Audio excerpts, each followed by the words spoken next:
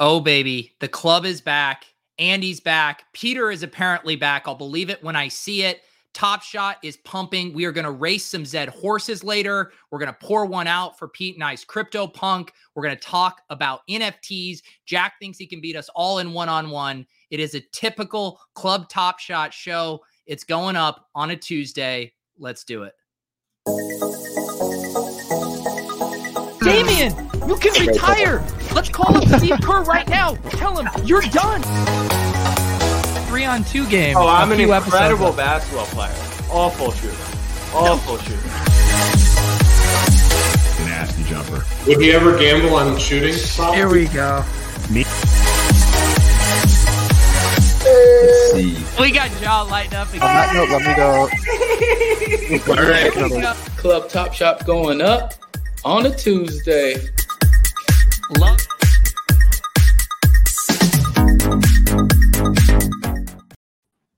All right, right at the top, Andy, you had an unexcused absence last week. No doctor's note, no nothing. I'm going to need a good excuse.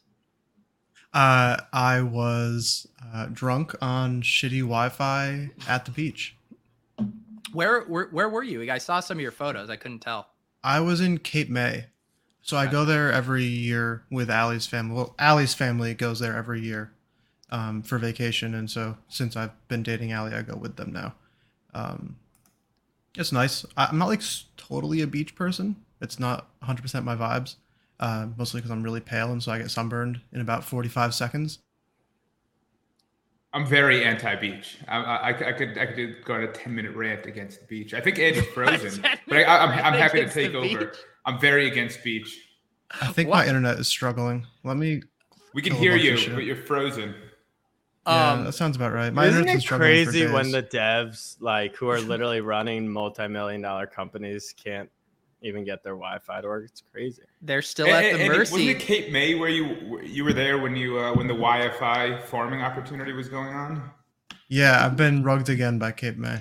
Yeah. Hang on, Mike. So we need to get this, figure this out before Vegas. Are you as anti-pool as you are beach? All right, so pool's a little better. So I share Andy's issue about being very pale.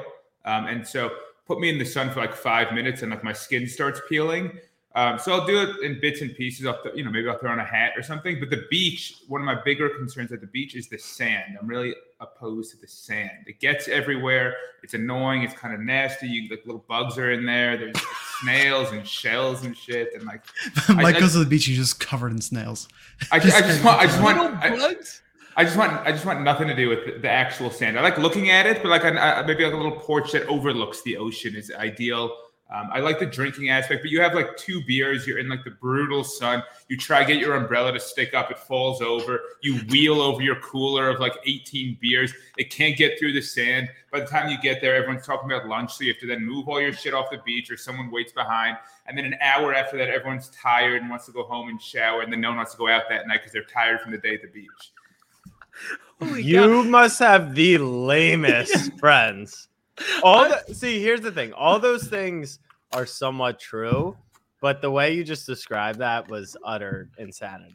It does. It's like when people say they're like, I don't like hamburgers, and everyone's like, well, you've never had a good hamburger or something. It's like, you've just never had a good beach experience, Mike. I've had a good beach experience, but like I feel like the talk about it the day before and people reflect on it like 2 weeks after when they kind of forget how miserable the sand part was is like way better than the actual event. Okay. I will meet you in between. I like the beach. I like the pool. I will tell you what I absolutely love: the lake. Nice lake with like a dock and a porch, little boat action. That's the nuts right there. Okay, time out. Boat, you throwing the boat in casually, like that's a completely different experience. No, I prefer that experience. Yeah, I think everyone prefers going on the boat. Like you claim Why the go to lake. the beach, All I'm saying is you claim the lake experience. I wouldn't throw in, like, are you talking a canoe, a kayak, or you're saying like anything? Like Jeremy Levine's yacht is. I'm just saying having access. So Jeremy Levine his yacht can't fit in a lake. Speaking of which, in Pete's Lake. There's our official sponsor of Club Top Shot, Los Dos Tequila.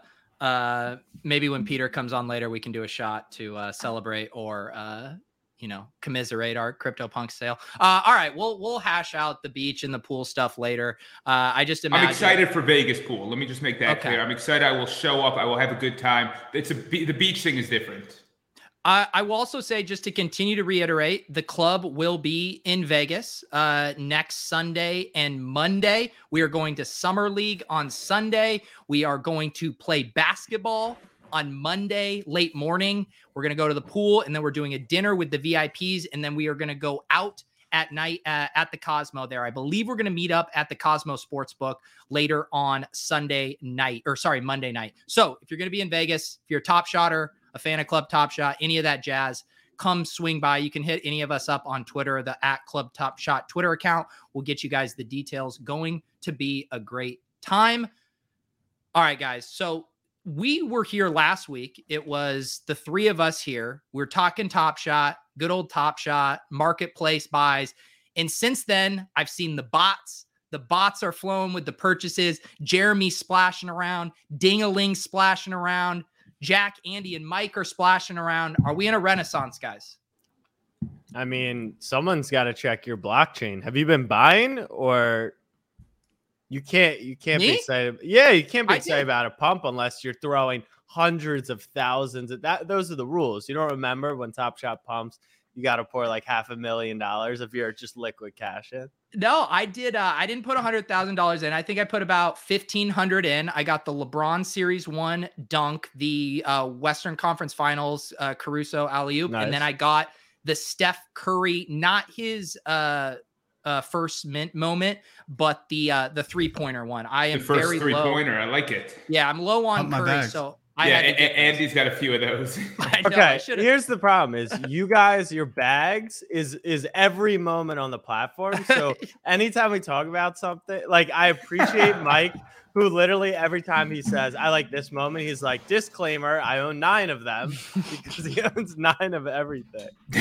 I've stopped giving that disclaimer. There's been a few times, like the other day when people were buying a lot of stuff. What's his name?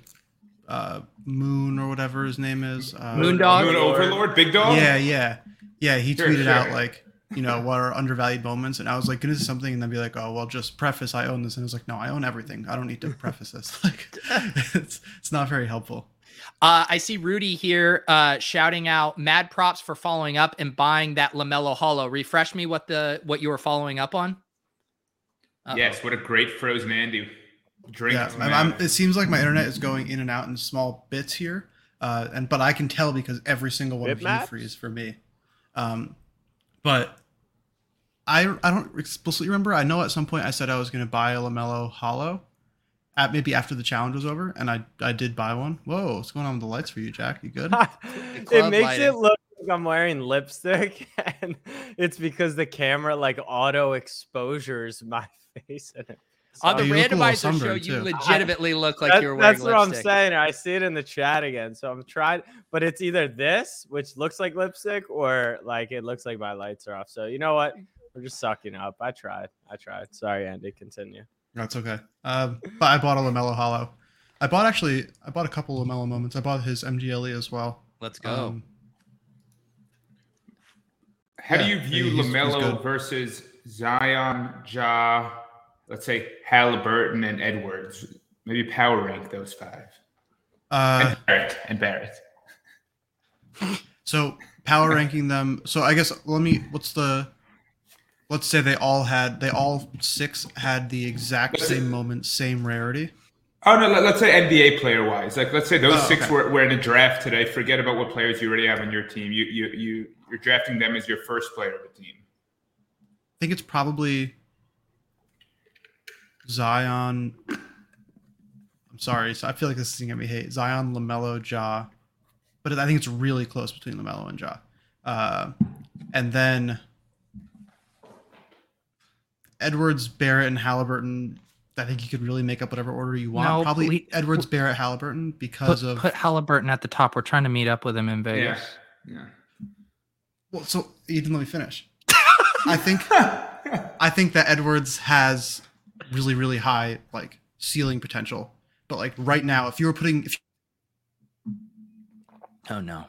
I think he was about to say Halliburton should be ahead of Zion. I hope Clay's getting all these screenshots So tonight. wait, it's 6 people. Okay, so Anthony Edwards, LaMelo, and Halliburton. I was actually super high on Halliburton. I wanted the Knicks to take him, and I still think they should have over Obi Toppin, who is also part of the Top Shot family after the draft experience.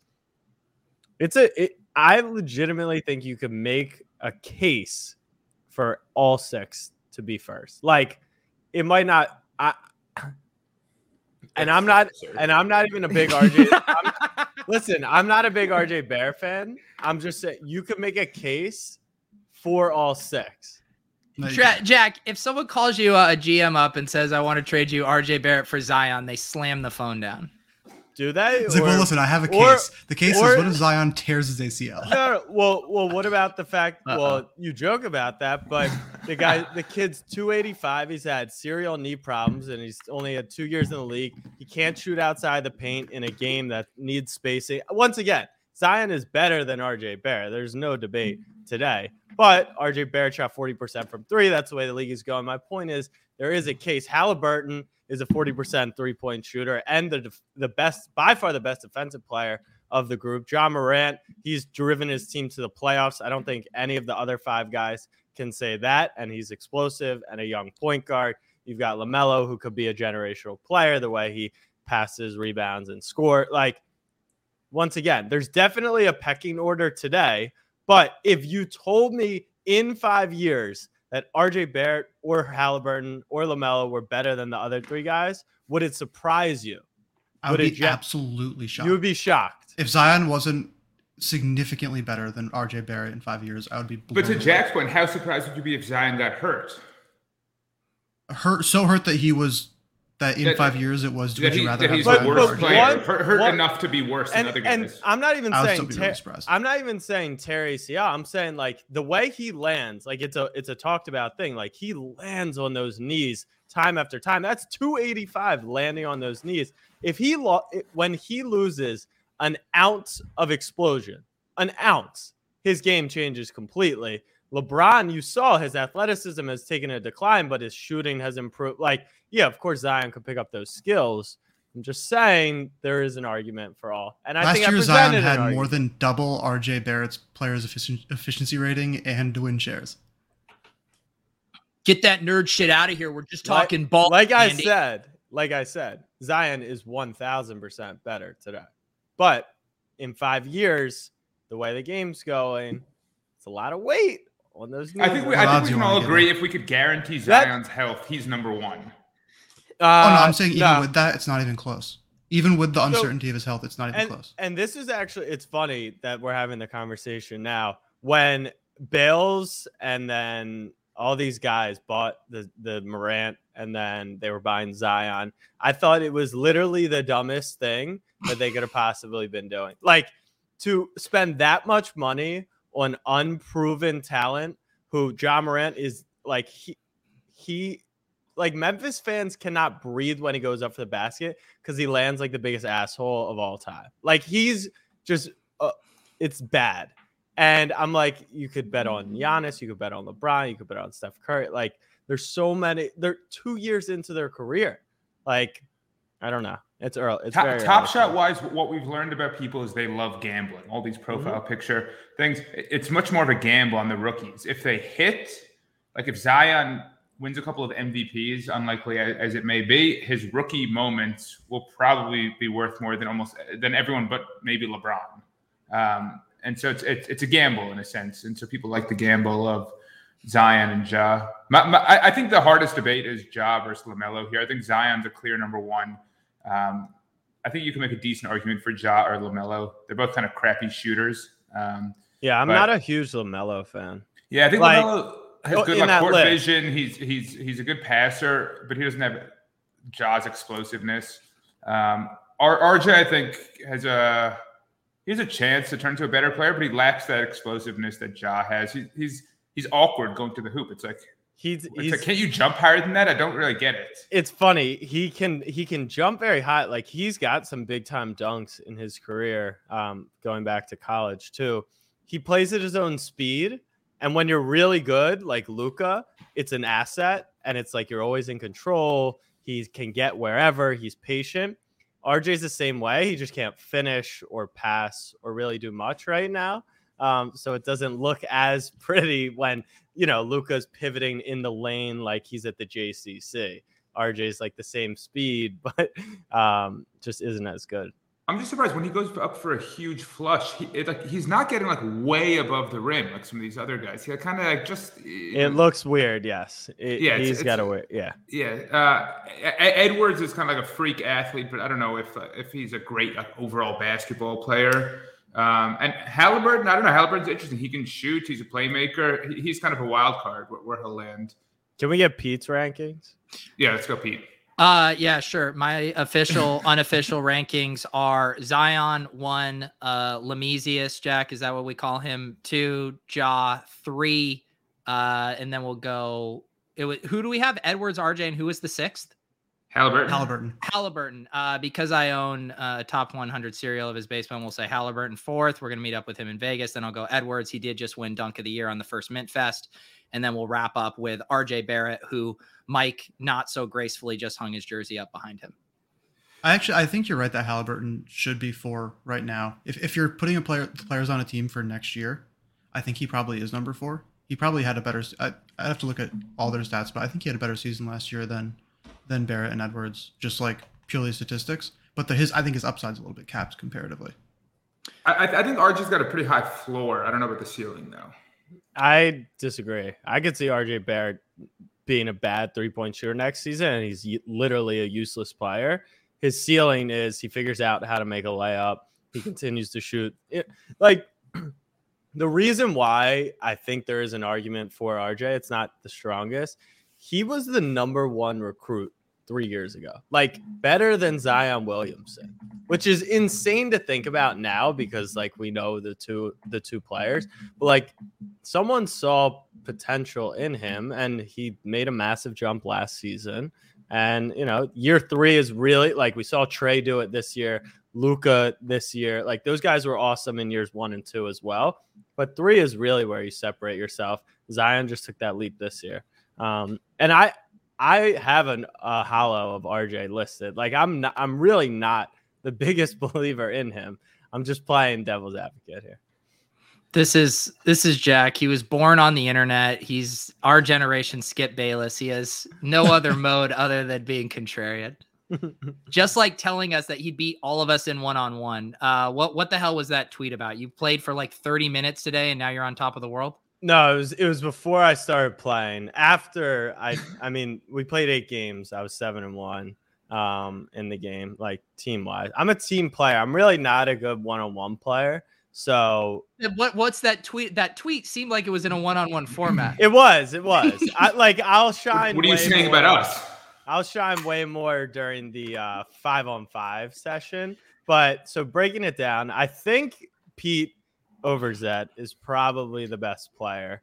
Can also match size, potentially athleticism. We played outside in Miami for like 38 seconds, and I got a good glimpse at your game.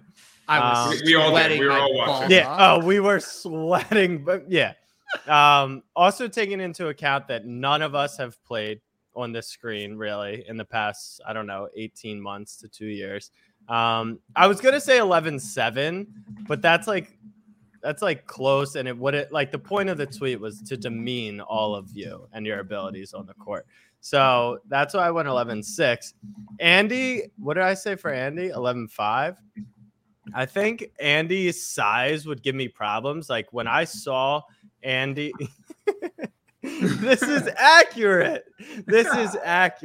I have been hitting shots recently, but when I saw Andy in person, he's massive. Like we haven't seen his legs on Club Top Shot. You don't even really see. Show us the legs, Andy. Show the people the legs. When he would always slyly mention that he was, tracking his weightlifting in his notebook, and that was a piece of paper for a lot of things. I didn't think anything of it, but Andy's I don't know his game at all though, but I know his size. Maybe he could give me some problems. Jennings, I think, is probably basketball wise, maybe the best out of the group or second best. Talking about you four, like obviously, like I tied Jamal Murray in a shooting contest, but Pete is 101, like off the Achilles, which he'll obviously use as a scapegoat. Like he's not playing any defense, and if he's a really good shooter, I know he's not like he can't dribble by and like do much else. Like I know exactly who he is on the court. I've never seen him play before. And then Mike, it was pretty simple breakdown. The guy showed up to a basketball court in ripped jeans, and like that's just, that kind of just places you on that tier. So that was my thoughts. Yeah, Jennings is definitely the best shooter by far, and I don't even have to see any of our shots to know that he's just really, really good at shooting. But otherwise, your assessment on him, I think, is good. Is he good off the dribble? What's or is he a catch no and way. Shoot He's catch and shoot. He's catch and shoot. He's it doesn't really translate to one-on-one. He's below the. That's my point. He's below the rim, JJ Redick.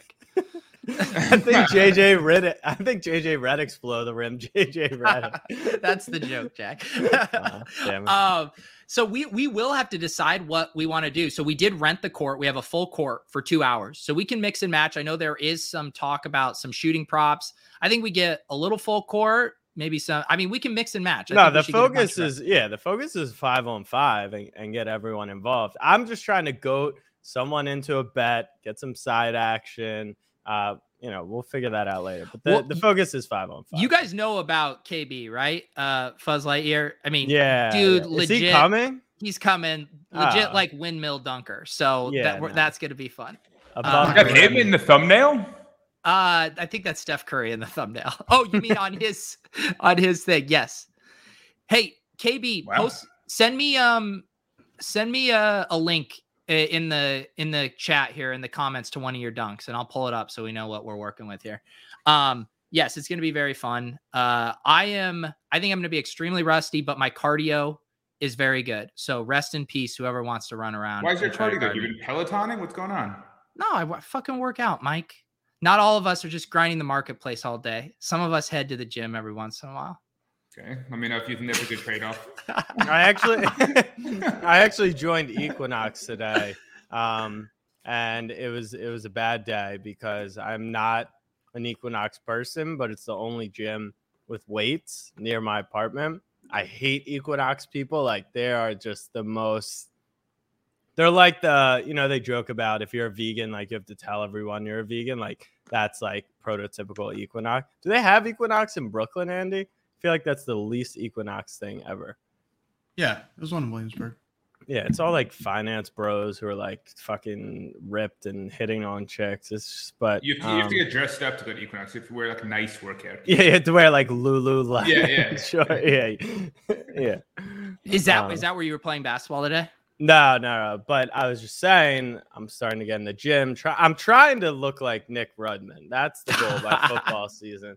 So I'm getting my gains in to match up with Andy in the paint. Yeah. Shout out Nick Rugman. Shout out to Underdog Fantasy, our sponsors here. They are also, maybe I'll debut this right now. I've been saying this. We got our Underdog snapback hats. If you guys are going to be in Vegas, we're going to have some of these for the VIPs. They'll also be available for sale as well. But shout out to Underdog. Absolutely crushing it. The best ball tourneys are filling like wildfire. Jack, you posted a team today that I actually liked. You were really growing. You're maturing. It wasn't complete. And there's a lot. It was just like the first 8-9 picks of the build. But yeah, I told you I'm trying to get my max entering in. I think it ends, slow drafts end August 18th or something, like next Tuesday or something. I'm gonna get my max entering in, and I'm gonna ship the Millie. So whoever wants a little share of my action, let me know. All right, there we go. Other Top Shot relevant stuff. It seems like everything they were doing at Summer League this week was a smash. People were having a lot of fun with those Summer League moments. They had the sweet Top Shot section. Those shirts look cool. I saw today they were having the experience there with the people who won that, getting to do knockout and layup stuff with Halliburton. It really feels like they're kind of starting to really come around on delivering on this utility and these experiences. I mean, it's awesome. And I don't know if you guys saw, I sent out a little tweet to try and rally the Knicks team set people today. And, I don't want to say it means anything. I don't want to get them in trouble, but Roham liked the tweet. So to me, that suggests that there may be something coming for the team sets, and who knows? But they seem to reward people in line with what they're collecting. So to me, that makes a lot of sense. That's been my let's theory. have fun. What do we want? Like, do we actually think there's a chance? Like, there could be a Top Shot reserve seats at every Knicks game. Like, what do you think? What I think they could do is they'll pick maybe 2 or 3 home games and say, okay, if you have the overall Knicks set or S1 or S2, like each one of them is worth a certain number of raffle tickets or whatever it is. And if you have all 3 of them, you get a few extra as a little bonus. And we're going to randomly pick 20 people who get to come to the game early, maybe, meet Charles Oakley or some other former player, have a meal, maybe walk on the court a little bit, take some shots, and have that sort of experience. And they can do that twice, 3 times, whatever it is, and hopefully get most of the more passionate fans there. Something like that. I wouldn't be too surprised if they did that. And look, I don't know if it's coming. I don't know if it's a couple of years away, but it just seems like something that they have the reach to do, and they've shown they have the reach to do. And they've got players engaged and involved, and the team seem engaged and involved. And so I could see that happening. I don't know. What do you think? Do you think that they'll have what would be first, like in stadium activations or a kiosk in not every stadium, but let's say 3 or more next season? Like, what would your expectation be? They go kiosk in arena or team set rewarded for fans? I think kiosk, primarily because they're focused, I think, on introducing the concept of Top Shot to people and to more people before they, continue rewarding the existing users. They kind of want to grow the user base. I think, I don't know, maybe at the same time, it's a good question. I do think we'll see kiosks at every arena next year. I think they may every arena, really? Yeah. Wow. Yeah. I don't know. What do you guys think? I think the irony is that some, like, there's 40 plus, there's like 41 home games for every team, and every team is far from a sellout. Like, even the Lakers won't sell out every single game, and it's almost good to just get extra bodies and seats, right? Like, if they set, and these team sets can only be like, what's the max amount of team sets that can be completed for like one team? Like, I know some are 275, some are 499, some are like 1,000. Like some, there's only going to be a handful of sets completed, and they could fill, like, if you're how many Thunder games are you not going to be able to find 50 empty seats next season that, like, you could pretty much block off a section? It not only benefits Top Shot because they're getting their users, and not only benefits the users because they get to go to as many Thunder games as possible, but like, it fills seats, you get concessions, you get, all that stuff. I think there's actually in-game stuff is actually not as hard to pull off in terms of like pulling resources, because it benefits both sides. It's if you're trying to put, buy out the entire court side of the Knicks for a playoff game, that's probably not going to happen.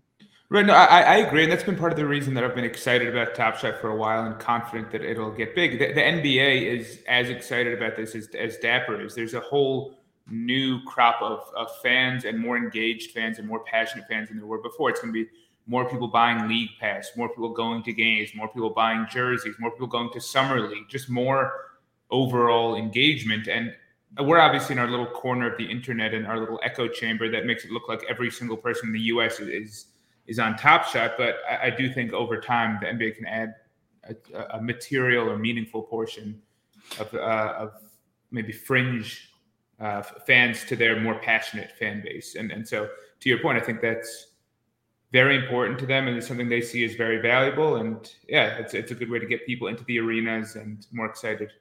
Yeah, I could also see, couldn't you see a combo of like, they do the quests and stuff, but what if it was a mixture of in real life things? Like, you attend 10 home games for that team and that unlocks a specific moment, kind of mixing the metaverse with the real stuff. The metaverse, and IRL. Andy, all right, so you're living in Brooklyn, you're a Thunder fan. Is there anything that would get you to complete like a net set off the top of your head?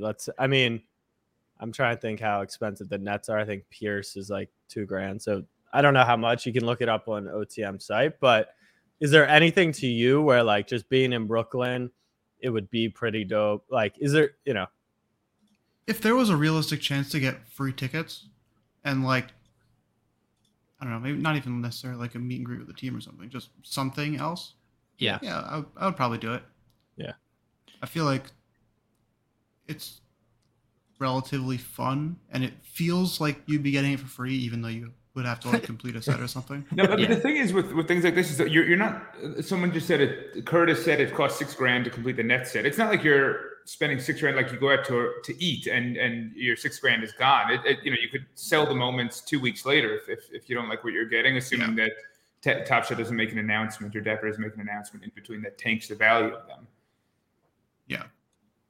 What I think for sure we'll see Top Shot night around stadiums. I don't know if it'll all be coordinated one night, but kind of the feel of what Summer League did, which was apparently they were playing like pack shit on the Jumbotron in the middle of the game, like promoting go to the section and stuff. That feels way more expensive in my opinion, because you're essentially have to buy the ad space, right? Like Chase is a sponsor. They run commercials on there and all the fan engagements are sponsored. That feels expensive, but it also feels like something that's definitely in the cards. Yeah. Something that's kind of floating around the chat and just as a theme people have brought up before, how do we think they handle the fact that not every Top Shot user is in the US? Some people may have completed a Raptor set, even though they live in Texas, things like that. Do you think they'll maybe say to people, like, okay, like you won the raffle, you can either opt to go to the game and have this experience where you get to meet Charles Oakley, or you can get a free rare pack or something like that? It's a great question. It'll probably be something like that. Probably, basically, you get to do this thing or cash equivalent. Right. Yeah. It's hard to offer like a Zoom meetup or something like that. That would be nearly as exciting as someone could do in person. Yeah, I think that's where there's so much they can do with it on those different levels, right? Because there's the, additional kind of prizes or access and stuff. There's minting moments in the games as like souvenirs. Like you walk out, you get a moment from that game. And then there's also just the community aspect, having the Top Shot sections, facilitating ways for Top Shot fans to meet up. Like I know for a lot of people, like just having a designated place to meet before the game and Top Shot with other people will be incredibly rewarding and fun. So even just those 3 prongs, there's so much they can do. And I see Ghost of Greg Odom, which is a great YouTube name, saying, I think you're underestimating how much money Dapper has to work with. While I do agree with that, and they worked with Quavo and they can do big stuff, that's Dapper money, though. Like, I think we're all in this wormhole of, Dapper equals NBA Top Shot. Like, they're working on a ton of other stuff, UFC, rights to other leagues, potentially, Genies they're invested in. Like, so it's not just just because they raised $350 million doesn't mean they have $350 to spend on Top Shot specifically. But yes, they do have a lot of money. Speaking of that, every time Top Shot pumps, everyone's like, when is Rakeback coming? I never heard anyone from Dapper say that was actually happening. Apparently, Roham said it during a office hours. Do you guys remember that? Like, has that just become a thing in the Top Shot community, or is that actually like coming? Because that would be, if they fully refunded every marketplace fee, it would be, I did the math, it was like $34 million, which would be pretty fun for the market. I have no idea. I feel like I had initially seen it talked about as like this would be nice.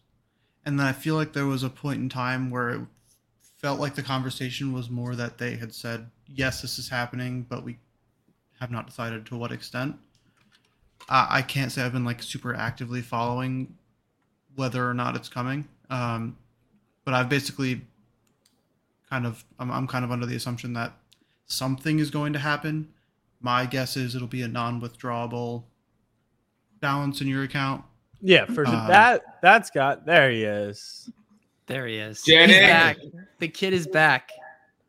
Rocking the underdog shirt. Nice. I mean, imagine not rocking an underdog shirt on this stream. That's right. Well, we were rocking our Los Dos tequila earlier, and then but then Jack called you guys the biggest idiots in the world for buying Ja Morant, not LeBron earlier. That's true. I mean, when you're right, you're right. So we brought some LeBron together, Jennings. yeah, we have I think 2 or 3 LeBron Cosmics. So I don't know. No, we also got the base number 8. That actually, of all the tips I've ever received in NFT world, Mike deserves all the credit. He literally got the number 8 LeBron tribute to Kobe dunk. That was a very sharp. How much was that? I think we bought it for like $24K or so, Mike. Yeah. Yeah. Shout There out you to go. Mike. Pete, what have you been up to, buddy? It's been a while. I just was hosting some guys on the golf course for a bachelor party, standard, and then I had to spend, there was day is today? crazy. So, yeah, just been. Today was my first day golfing in like 6 days, so that's Holy a shit. long time for me because I've been trying to grind and catch up. But yeah, how are you guys doing? We're doing good. We're getting excited for Vegas. We've been talking about the Top Shot market that's heating up. We were ranking some NBA young studs earlier. Basically, Give me on the rankings. Can I get Give Jennings the. I'm curious what he thinks. All right. So it's Zion, RJ, and Ja. Sorry, Zion, Ja, RJ.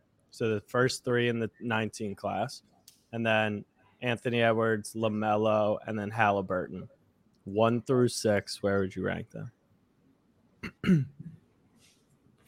Zion and Ja. Sorry. Future, go if you're starting a team. That was kind of the basis. Yeah. Thank you, sweetheart. Ashley, legend. Cheers, sweetheart. We're ranking some NBA players. Ashley, how are you doing? Wonderful. How are you? I'm doing good. She's not coming into the screen. Ashley, is Pete doing everything he can these days? Oh, Jesus Christ. He's doing everything he can to get on the golf course. I saw a beautiful picture on Twitter. I thought that was very kind, very thoughtful. Yeah, Ashley, we can stop for a little Why while. don't you tell them what you got me for my birthday? That's what they're saying. Okay. Whatever you want. Nothing. No. Whatever you want. We were literally looking at Chanel purses last night. I mean, $6,000 for a purse. I said, which one appreciates the most over time? Did you see my attempt at convincing my girlfriend to buy an NFT? No. So the fuck. What? How do you pronounce them? I think it's just fuck. You just say the word fuck. It's just fuck render. Like those crystals came out, and I was like, I said to my girlfriend, what if instead, what if we we bought one of these crystals, and when it's time to get engaged, I sell the NFT, and that's how much I spend on your engagement ring. I thought it was a good idea. It appreciates, then we sell. She was not having it. She was not having it. Because purses don't appreciate. I'm with you. But I did buy my girlfriend a purse. So, Pete, I think you got to step up. Apparently, these Chanel purses do well. She also got a pair of Golden Gooses, which I know I spend money on sneakers, but those are insane. So Ashley's doing just fine, to be very clear. Like she's doing well. Ashley's doing well. Golden Goose, yeah, not cheap. Okay, Sorry, players. I think that's a great list. what's your ranking? Assuming health, man, the hardest part for me is Zion versus Ja. I think I go Ja. I'll go Zion. I'll go Zion 1, Ja 2, LaMelo 3. I've always been really high on LaMelo. RJ 4, Edwards 5. Man, I like Halliburton more than I like Edwards, but Edwards has got more upside. I was pretty bearish on Edwards initially because he had some interviews and just mentally seemed like he was shooting some bad shots. And Halliburton has like all the intangibles, but Edwards is such a freak.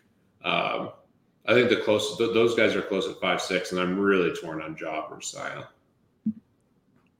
Are you torn on them assuming health, like assuming that Zion remains healthy, or factoring in the health risk? I think both have health risks. I mean, Ja freaking tries to dunk over everybody every night. I mean, both are total freaks. I mean, I think Ja is the closest thing we've seen to Westbrook since his like prime days, where he's just much more explosive and athletic, quicker than everybody.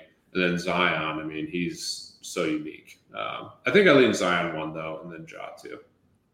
Johnny's saying Ja more entertaining than them all. That's what's crazy about 4 of the 6 of them. Like Edwards is insane. Zion's insane to watch. LaMelo's extremely entertaining. Like they're very entertaining. I don't like watching Zion. You like watching Zion?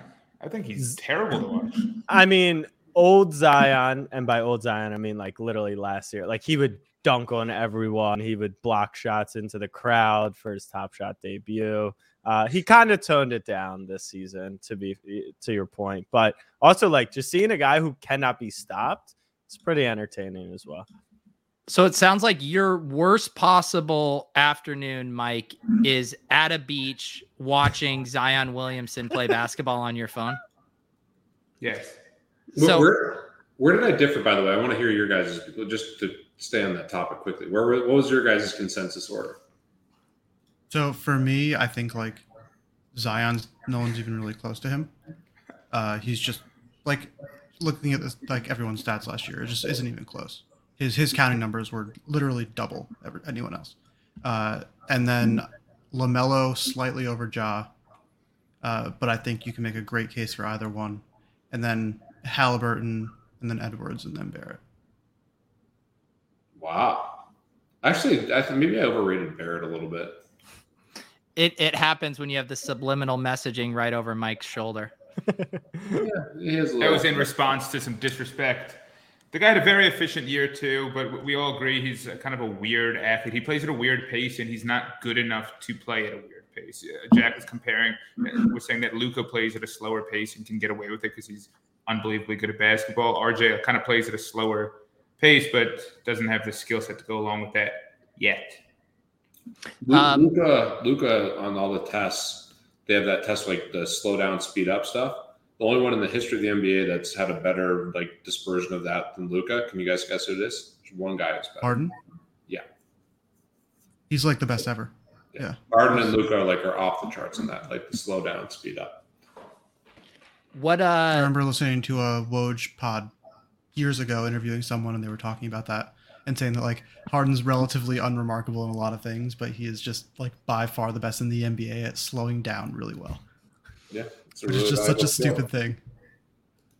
Pete, since the theme of tonight's show so far is your loved ones putting you on the spot, all 4 of us have been active in the marketplace in the past week or so. Have you purchased any Top Shot moments? No, which is so embarrassing.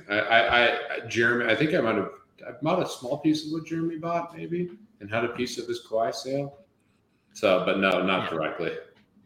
Yeah. What did he sold the Kawhi, and then what did he grab? The Zion. Even better though, he didn't intentionally sell the Kawhi. I was texting with him, and I told him to get the Curry hollow off because we were talking about that moment on Tuesday. And one of our guys in the Punks chat actually DM'd me and said, I sent money to Dapper and went to buy it, and it got pulled as he was trying to buy the Curry hollow. So he just had the Kawhi Cosmic listed, thinking no one was going to buy it. But he got the Halliburton hollow for $25K. That was like the most insane buy ever.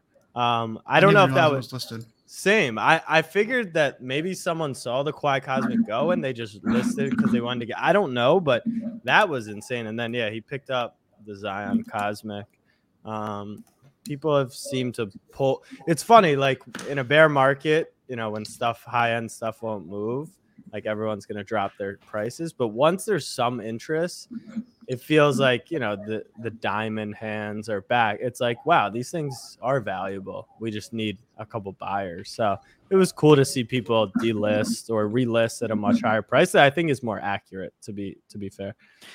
How are you, Andy? Because I know I heard you saying like was it moments that you had listed from ages ago started to sell? How are you balancing that of being like excited to get back in the market, but also, realizing some of your old sales are getting picked off? It's fine. So like I had listed a bunch of stuff for sale when I was putting a down payment on the apartment that I bought.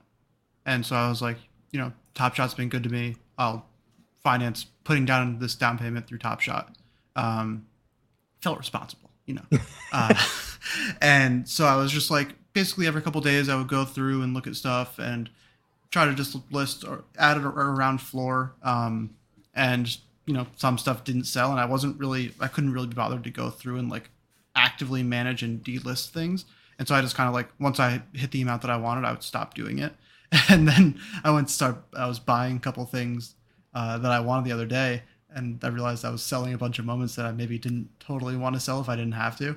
And so then I was like on the phone driving back from Cape May. Well, I was not driving, Allie was driving. It's just delisting moments on my phone. It was like my phone battery died so fast in the car because it was like overheating, opening up so many tabs on Top Shot. Is that actually, it feels to me, I haven't been in the listing and unlisting phase for multiple months now, but that was a cumbersome process. And especially if you have a shit ton of stuff listed, do we need like a unlist all button or some kind of smoother mechanism to do this? Yeah, I mean, definitely long term. I think, yeah, it's a little bit like, even if there was just a button that said, I want to delist every single moment that I have. Like, I don't really care. I just want it all delisted. That'd be nice. But I'm sure there's some technical stuff there that's a little more challenging than it sounds. By far, the first thing I would want would be on the buying side, actually, when you could sweep the floor, but not really sweep the floor. Like, challenge, you want to complete a challenge, you hit buy lowest ask, and it just sends everything through to Dapper. It can tell you what cereals, maybe it can replace it, but that team set, like the fact that I had to open up 12 tabs to buy an Elfrid Payton $6 moment and RJ Barrett Series 2 for $3, like it just didn't make sense, obviously, like you do it. But being able to complete stuff quicker, which means Dapper is just making a lot more sales, feels like an obvious step. Yeah, it's the Amazon users who bought this might also like to buy Elfrid Payton's low ask. Yeah. That'd be sick if you could just create a cart and process one checkout. Yeah. Exactly. So they do have the recommended sales, but I agree with you guys that there's some functionality challenges. And you would know better than any of us would, but I know that when we asked them about, can you change the price of a listing without canceling the listing and relisting it, they did seem to indicate there were some technical limitations there. I can see that getting I can see that getting messy. You can do it on OpenSea. You can just lower the price. So I don't think you can increase the price on OpenSea. You can just lower it. Andy, do you know if there would be any technical limitations? I think it probably depends on how their like auction or marketplace code is written. I haven't really taken the time to like dive into it, but you could theoretically have a function to list something and a function to delist something, but not a function to like relist something. Right. And so it would technically be two different transactions to do it, and maybe like something with the way that the Flow wallet approves you to send transactions, you couldn't like seamlessly do that. That'd be my like really fast answer. So like think about when you use MetaMask. Like think about when you go to your Dapper wallet after you are initiating a transaction as the same thing as the MetaMask thing popping up to confirm a transaction when you're doing something on OpenSea. You can't with one click confirm two things to go through. You'd have to confirm two separate times. And so currently the flow on that with Top Shot is a little weird because you go to a whole new page whenever you go to your Dapper wallet. So I think it wouldn't be a great experience right now. They probably need to have like some more infrastructure level upgrades for that to be like something that's not a pain in the ass. Shout out to Adam in the chat. He says it's the exact opposite of what we need: seamless undercutting. Like the person who just lowers it by $1 to like every time they get undercut. But my counter to that is the momentum works both ways, right? Like if you can do seamless things working up, that frenzied mania can go in that direction too. Yeah. I think overall we want things to be quicker, you know, Maybe with they this can site. just make it super easy to increase the price, but super hard to decrease the price. Yeah. That's some real hand of God stuff Yeah. right there. Andy, did I see you're I see you teasing a new UI here for Fractional. Talk to us about what's been going on in the past week. Yeah, I mean, like, you know, very clearly the best way to learn what you need to update in your website is to release it.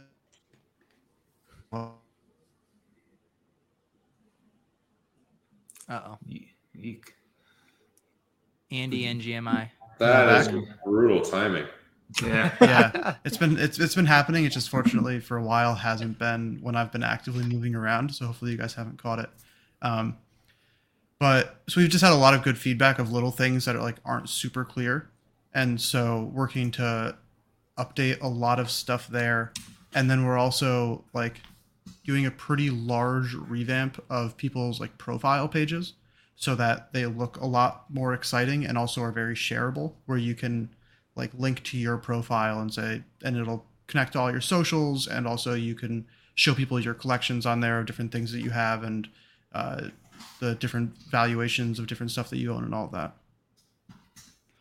That's awesome. Yeah, and I got in on the Dead. I know Jack is in on the Dead. That was super fun, and we saw Skeets in on it. You talk to us a little bit. I feel like probably your vision for Fractional, you're already seeing it play out very quickly of how this is providing an entry point for, say, someone who just sold their punk and didn't want to be a no punker. Yeah, no, it's really cool. I've been like talking with the Party Bid guys for a while. So I like, you know, I was aware that Party Bid was a thing before it launched, and was working with them to integrate Fractional and like reviewed their code and stuff. And then they were looking for things to kind of like launch with as like big, like key things. And I had been connected with the guy who held that zombie punk. And I said, hey, why don't you do it on Party Bid? And then if we all win, it'll go on Fractional, kind of a win-win for everyone. And he was like, yeah, that sounds good to me. Unfortunately, he was just like super chill. He didn't really care. He was just like, yeah, whatever's helpful. I'm happy to be helpful. It's the best process, by the way. Like the two are so well integrated. It was really cool. So let's say, you know, like Jennings owns a Cosmic with Mike, or Pete owns what? Could they have theoretically fractionalized their punk and then just distributed all the shares to each other before it hit the market? Is that something you can do? Yeah. So like one of the things that we very intentionally did, and this is kind of like where Fractional is a bit different than others, is we don't really care what you do with the like the NFT fractions at all. You just kind of can do whatever you want.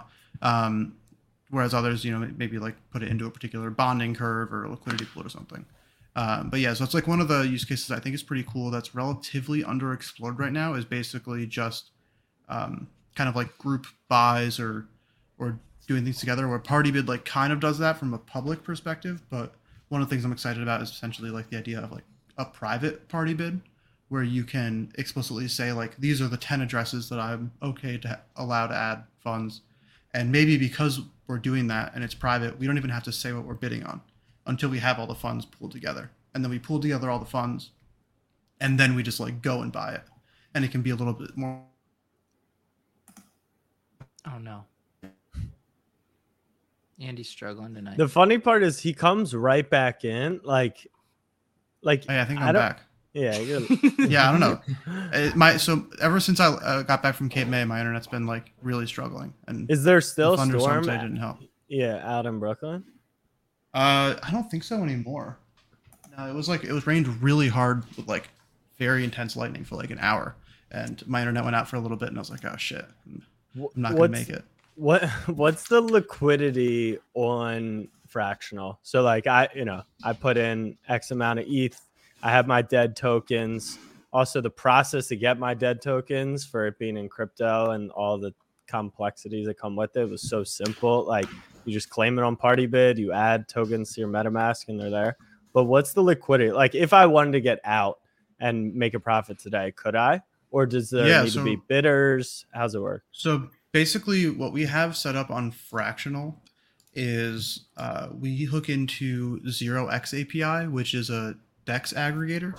So essentially, if anyone provides liquidity for those tokens anywhere, you can trade them on Fractional.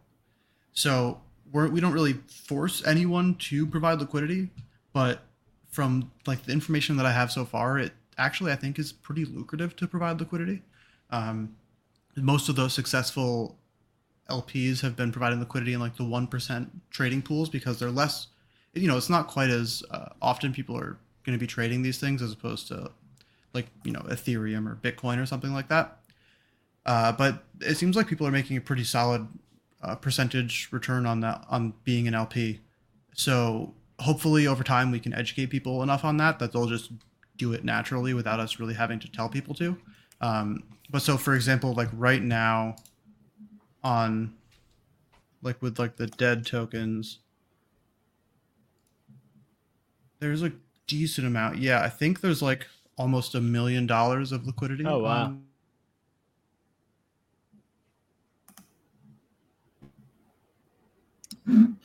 What, Jack, you looking to get out of your dead tokens already? No, I'm not. But I did. I wasn't sure. Like I started to think about, how's it work? Like, Yeah. Does someone have to have a bid in at the price they would pay per share, or but that clears it up. Yeah. So like long term, there depends. probably will be more robust order books, or who knows. We're not even like, I've been talking with a lot of people about this. Like, what is the best way to trade these things? Because they're, not super high volume trades that are happening all the time.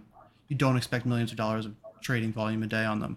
And so right now it's really easy to just plug into Uniswap and SushiSwap and just not solve that problem right now. But long term, I'm sure we'll have to figure something out. And we could do it right on the site, right? Like you can just trade for ETH. Yeah. So we're not integrated on the site yet to provide liquidity, but that's probably going to come sooner rather than later. Just because there's a lot of people who are NFT users who don't really know that much about using Uniswap or SushiSwap or any of this stuff. And so it's become pretty clear that we need to spend a lot of time educating people on all of that. So we'll probably make some type of friendly UI there to let people provide liquidity and do all that. How many NFTs have been listed on Fractional so far? Let me see, actually. I do not know the number off the top of my head, but I can find out very quickly.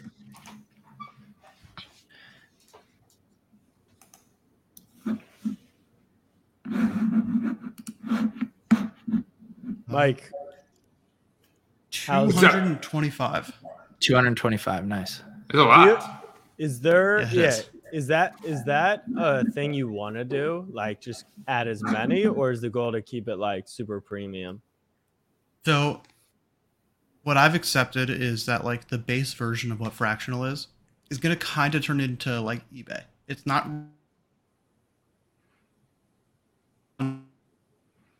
We're only getting fractional answers from me and Andy. That was right there. Thank you for jumping in. I had to get one of those in. Good job. So I think like it's kind of inevitable that there's just going to end up being like a shit ton of stuff, assuming that people continue to use Fractional and like it. There's going to be a shit ton of stuff.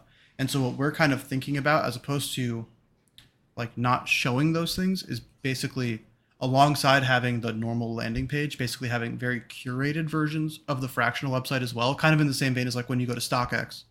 You first go to StockX and there's all this shit, and then you say, no, I want sneakers, and then I want like Nike sneakers, and you can go to a particular page on StockX that has all that information, and like making it even more curated than that, where it's like you go to fractional.art/punks, and it's only CryptoPunks, and it's custom branding for CryptoPunks, and like if all you care about is CryptoPunks, that's where you go, and you don't even ever have to go to the normal Fractional page.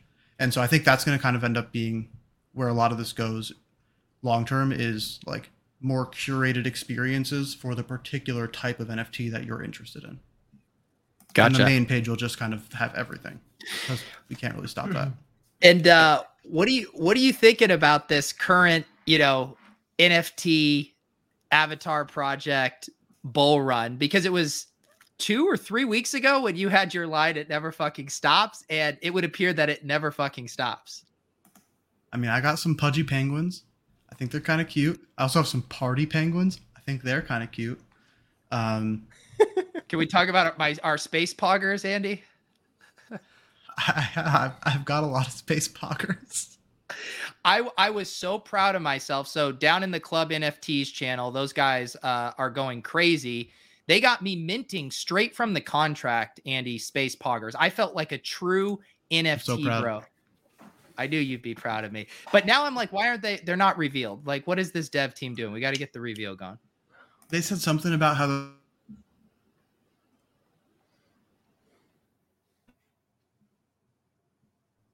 Oh man, this is a rough show. While he's fixing his Wi-Fi, I want to call out the NFT channel in your Discord, Pete. Yep. I think they rugged me. I think that What? So the NFT channel, if you are looking for the next project, I You don't know. destroyed the first iteration of the Club Top Shot Discord, Jack, in the Deposit Kingdom. Don't do it to Club you know what? NFTs. After they rugged me, I'm sending everyone in your bullshit Discord. The Club NFT channel, I swear to God, they mint 19 projects a day. And so on Monday or Tuesday, what's today? Tuesday. Yesterday, I hop in there. I'm like, oh, this is fun. Like so much activity, so much is going on. There's so much excitement. They're like, we're minting the horses. It's 0.1 ETH a piece. I'm like, I just sold a bit of a punk. Like, I've got a little ETH. I'm going to get 10 of them. I kid you not. 23 minutes later, they're minting a new project. And they're like, we love the horses, but they're kind of dead. Make sure you sell off of them. I'm eating lunch and I'm not checking the Discord for 45 minutes. And they're like half the floor. And I'm like, what the hell?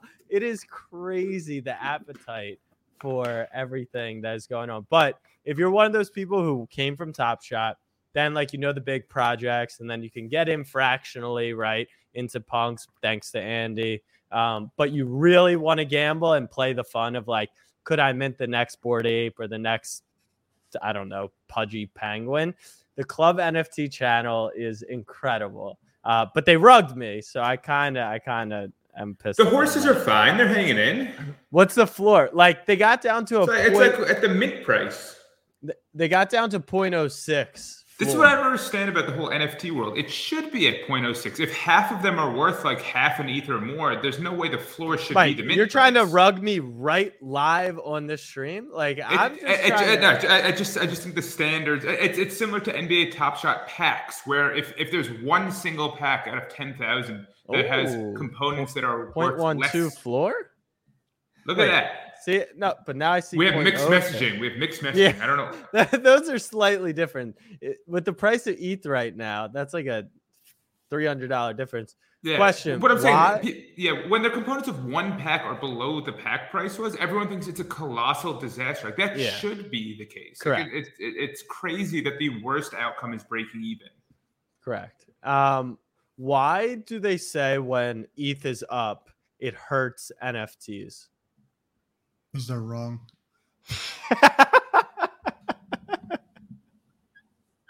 Go on, Andy. Okay, so actually it probably hurts. It hurts bad NFTs. So basically when ETH is running up, everyone who's speculating on your flavor of the month shitty NFT is going to go, oh crap, I used to have Ethereum. Now I have horses. Comma game. I'd like my Ethereum back. No, I would never sell my comma game. Never. And so they're going to dump them and just going to do poorly. For stuff that's higher quality. Oh, damn.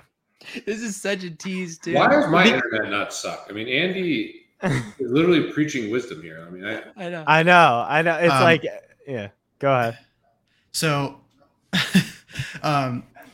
when you have like really high values, basically think about like when you have $1,000 in your bank account, how comfortable are you spending $100? Probably not that comfortable. When you have $100,000 in your bank account, how comfortable are you spending $10,000? Probably more comfortable than you were with $100,000 and $100. And so there's this like basically scale of as you get really wealthy because Ethereum is going up. The people who have a ton of Ethereum are still happy to spend a percentage of that now to buy Right. CryptoPunk or whatever to flex. And the people who have just normal real world wealth, they could not care less what the price of Ethereum is. That's irrelevant. And so for the really valuable stuff that people actually want and are not just playing like speculative flipping games with, I will be shocked to see them, like, maybe for a week or two when ETH is like quadrupling in price, the floor is going to drop a little bit because that's just like naturally how things work. But I don't think that it would have any prolonged effect. That's what I didn't get. I mean, I might be a plebe. It's plebe, right? But it's spelled pleb. I think it's I think it's pleb. It's short for plebeian. Go on. Okay, so it is short for plebeian, but it's a pleb. Whatever. Yeah. I'm still a pleb, and like when I'm trying to sell my CryptoPunk, like I price it in USD. So when the run up from 2,600 to 31, I'm willing to sell for less ETH. I know it's ETH, not ETH, as someone on the stream sometimes says. But I don't know if I'm curious what the chat does, like, because I don't think we're as deep into crypto as the rest of you. Like, I'm willing to move because I'm still making out with the same USD. I'm curious what everyone else thinks. I definitely think in dollars still. Yeah. And I think that as much as people say they think in Ethereum, people think in dollars. You're not buying food with Ethereum. You're not buying clothing with Ethereum. Everything functional and tangible, you're practically buying with dollars. And so it's hard for me to believe that many people actually think. Why do you want things that are terms. functional and tangible? Well, they changed one of those bots, right? That was doing the Top Shot sales. They added ETH. It just having that denominator, I think, flips this switch in the NFT flipper's mind where it becomes less tangible and more abstract than when you see the US dollars. Like, people associate US dollars with the money in their bank account that they buy groceries with, and you associate ETH with the fun money where you buy fudgy penguins and fluffers and whatever else the fuck, and you flip them. And glue factory horses. Yeah, if we're all saying the names. When I spent $3,500 and lost on that investment, I was sick to myself. I'm like, the shit you could get on Top Shot. I do think Top Shot probably benefits the most when ETH runs, because then you're transferring it back in for USD pricing. But I do think that the ETH marker did help, like on the Top Shot little bot they have going. Like when it's 0.12 ETH for a LeBron moment, you're like, okay, that's probably a better investment than these glue factory horses that I'm buying. Speaking of horses here, we are going to bring in a couple guys from the Discord. You know, we talk about a lot of stuff on here. Top Shot showing a lot of love to Club NFTs, but we are going to have to show some love here to Club Zed. We got AMT here, Adam. We do have Pete. It's your boy Pete. Here he is. We have a race here in about 10 minutes. I'm getting some feedback here. Adam and Pete, welcome to the show, guys. What's going on, guys? This is awesome. Excited to be here. Thanks, guys. Yeah, appreciate it. Yeah, why don't you tell the people about, we're going to be watching a horse that is one of the most brilliant names I've ever heard. It's Fractional Van Vliet is the name of our horse. Wow. And why don't you guys let us know how this horse came about? This was a group buy, but it wasn't quite what we were hoping for, right? I think the name goes to, I think it was Jake Cohen, another club regular, who came up with the name. So I think he gets the credit on that one. But yeah, I think one day I just kind of pinged Pete in the Club Zed Discord and said, hey man, why haven't you fractionally purchased the horse with us, since your bid is fractional items? And then AMT stepped up to the plate, Adam, and said he'd buy it for us. So he did all the legwork and all that. And next thing you know, we got a beauty in the stable. There we go. Adam, why don't you let people know what's going on in the Zed world? Because we haven't talked about it much on here. We had a show a long time ago when Zed was just getting underway, but give us a little state of the union. What's going on over there these days?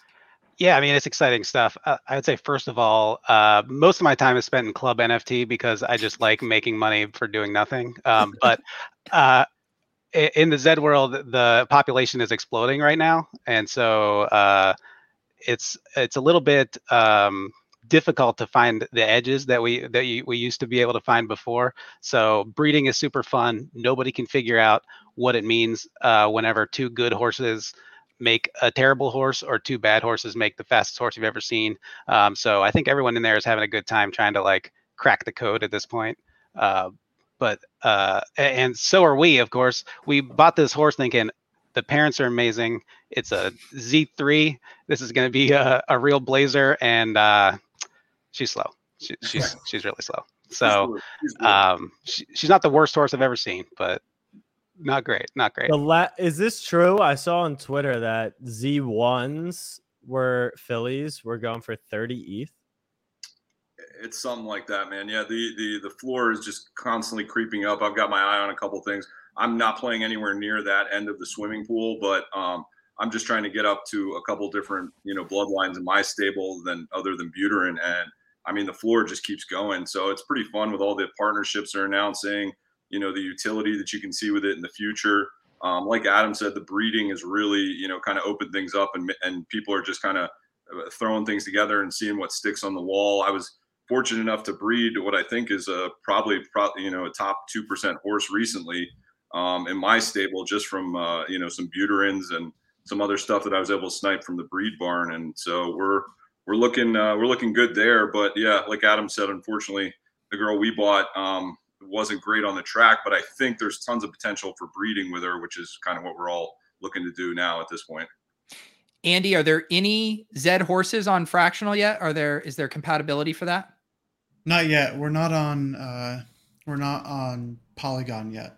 I think, there's so much cool stuff that you can do with a Zed horse between the racing and the breeding that it would kind of be a bummer to just fractionalize it and not be able to do those things. So starting to think about what, more focused fractionalization looks like, where you can do very specific things like race the horse. And so that's probably going to be one of the first ones we kind of experiment with once we get on Polygon, where you can fractionalize it. And basically the only thing you can do with it is like race or breed. Yeah. And that would kind of be it. Do you guys think going forward that that's going to be a thing? Like in terms of, say you have a top horse in the game, do you think that's going to be a thing where people are going to be self-promoting their own horses? Maybe people buying in somehow, or, having whatever it is, a Twitter feed just for that horse. I feel like there's something there for that, potentially in the future. 100%. Definitely. I mean, yeah, I think it starts with the stables, right? I think there's a lot of people doing a lot of good stuff. I know people have their own websites. They have their own Twitter. I don't know. I know there were some stars a few months ago, but I know that like that may or may not have changed with the new influx of horses. Who are there was that huge sale months ago, but who are like the superstar horses of the platform right now? Do you know them by name? Yeah, so I think a lot of the old superstars are continuing to be superstars because what ended up happening was breeding was shut off, and so only the good horses were running. And now what you have is less races kicking off. So a horse like, I don't know if you remember, like Poodle to the Moon was one that was just like dominating. There's like Moonlight Graham. There's a couple of like famous ones out there that are amazing. And they're still dominating, but they only run, 12 races a day instead of 50 or whatever it is. Only 12. Yeah. So why is that? Why do they run fewer races? Because when they open breeding up, the population exploded. So people are trying to figure out what they have. And so there are way more horses trying to get into races. So when you try to join one, you have to queue up for, hours at a time, and you can only queue for 3 at a time. So I think these full timers that are like, racing, sitting at their computer all day, or have some bot that races their horses for them, are no longer making as much money as they were before. Pete or Jennings, you were fist pumping the Doodle horse. Is that yours? No, Poodle. You don't remember Poodle? Poodle coin? No. This is when Bales spent his like. Oh yeah, okay. So that's the name. Yeah. What is the price of Poodle? It can't be good. That was embarrassing. Yeah, I unfortunately bought some Poodle at one point and GMI. Talk about the biggest rug pull of all time was Bale's pumping Poodle. Bale was pumping Poodle to Levitan and I, and he bought a real bag. I've seen this movie before, and I was like, whatever, I'll throw a small bit just so I got to be part of the crew. And For the concept. Bale's sold before he told us. Like he completely, he crashed the price. I mean, it was devastating. But yeah, on Zed, I'm super excited about it. The most recent fundraising announcements were incredible, really high quality names. And that's I think a huge signal when you're paying. What are your Zed holdings right now, Jennings? I think I have like 3 or 4 Z1s. I got the cheapest Z1 Stella Artois, whatever Stella. Oh, nice. Yeah, sorry, I pronounced it. No, that was right. So yeah, we just Lucky Trader acquired Know Your Horses, which is an unbelievable company. Tyler and Ryan are great guys who know the game as well as anybody, and we're actually actively investing in more horses. So, but the main point that I think is relevant for the audience and just everybody when you're looking at these projects and thinking about what's going to have value long term is the investors and the team, which is a huge reason I'm so bullish on what Andy's building. I mean, incredible products. Obviously, if you're going to bet on someone in the space, Andy's a great guy to bet on. But then the investors that you have behind you are really, really strong. And I think that's probably the biggest bull case for Zed, Top Shot, and some of these other projects is just the investors that are behind them. There's smart capital. And Chernin Group being behind Zed, they bought 51% of Barstool. They bought our company. They've made a lot of really smart moves throughout media. And I imagine there's more to come with Zed. So I'm pretty bullish on Zed personally. NASCAR. Yeah, that's what I was going to say. They've already got the track with the Stella, the Atari. I mean, it's pretty crazy. And I mean, when you think about potentially, owning a racetrack in the future and just kind of, printing off that, I mean, you could just potentially be, we could own a racetrack as a Club Zed Deposit Kingdom track, and you're just making money every time the's a race. Yeah, imagine Portnoy streaming this. Would be ridiculous. Pretty sure that's coming. What's our prize pool we're looking at here, Adam and Pete? I believe this is a $5 entry, so all right, we're going pretty big. No, say it in ETH. Say it in ETH. Club Top Shot people. Here it is. There she is. Who I'll take even or odd. I don't know whose favorite it is. I'll take even or odd horses. And I'll put 100 on. I'm up 100 on each one of you guys from my last lot and things. Yeah, so I'm up money too. We Andy never still collected. owes me. I'm up like 500. Do we not settle the last lot? Who wants even or odd? I'll take the other one. I want that 100. I want even. I want more got dead. odd. But Jack, for that 100, I'm owed like $500. all right. But we have 100 on it. We'll figure it out after. All right, You I'll got take. even. I got Give me odd. action, someone. Yeah, I'll take even. All right, I got odd. Let's go. I only need my one sweat FVV. Wait, are they going to tell us what number they were? No, it comes at the end. The only number we know is FVV, and he's number 8, and he's in first. Down to 4. Down to 7. You should click that auto camera button there too for a little more action on the race. Oh There yeah. you go. Oh wow, the devs have been hard at Can work. you call this race? Fractional Van Vliet, one of the most promising horses we've ever seen. This horse is co-owned by a group of investors from the Deposit Kingdom. They sometimes get distracted by pudgy penguins, but at their core, they love the horses. Here we have a 1,400-meter race at Sweden St. Peter. We're up in the clouds, folks, and that's where we will finish. Sir Ian McClellan here out in the front. Kid Royale at third, Stylish Trooper in second. Fractional Van Vliet really shitting the bed here. His big moment in the sun on Club Top Shot. Number 4, Chop Suey making Here a comes push here. FVV. FVV is charging. He's an underdog. He never gives up. Here he goes from 5.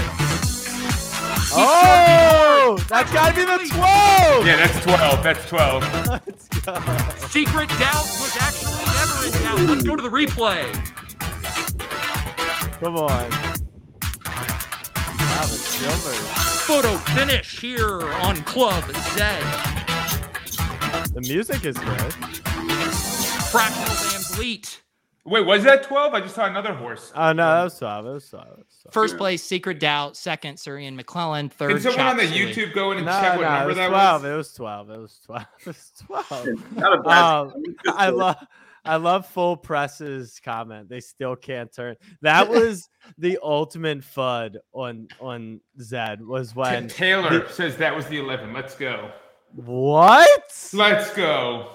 It was the 11. I'm looking at it here. I can confirm for you guys. That's disgusting. And what was the Let's go. second place horse? 9? 9, yeah. And 5? Not. It went 11, 9, 5, 3. Oh, wow. Talk about a rug.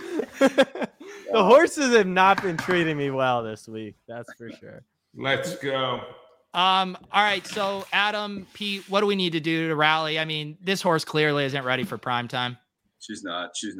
I think the plan is to breed, and then within ultimately, either start selling and taking some profit from the offspring, or Adam maybe can speak a little more to it. But I think ultimately some of us might want to try breeding with her from our stables, that kind of thing. Sounds kinky. Yeah. Pete, have some questions we about your background items. Do you have some bobbleheads up top there? Is that a? Yeah, I've got a little Ryan Zimmerman bobblehead back there. I've got my my Messi jersey. It's hanging in mourning at the moment, and little UVA action back here. Proud Wahoo, and yeah. How big of a Barca fan are you? Pretty big, Jack. I'm more of a Messi fan. I will say that. I've seen him live probably 12 to 14 times. Oh wow. Yeah. So have you seen him in Camp Nou? I have. Yeah, probably about 6 or 7 times. Wow. Yeah. So I was abroad. I took my roommates to go to a game. It was like a Spanish Cup quarterfinal. I think Messi, Neymar, Suarez scored. There was a PK, a red card, and these kids had never seen a soccer game before. They're like, "Oh, this is cool. Like we should do this all the time." I'm like, "This is not the normal game." And then it was like spring break, and all our parents came, and we had these dinners planned on the night of the 5-1 comeback against PSG. And I wanted to go to the game so bad. I was in Barcelona and I didn't go. And that's the craziest soccer game of all time, I think. That photo right there is actually from the game, the one in the middle in between that's from that game after Roberto scored that last goal. Messi jumped up into the stands.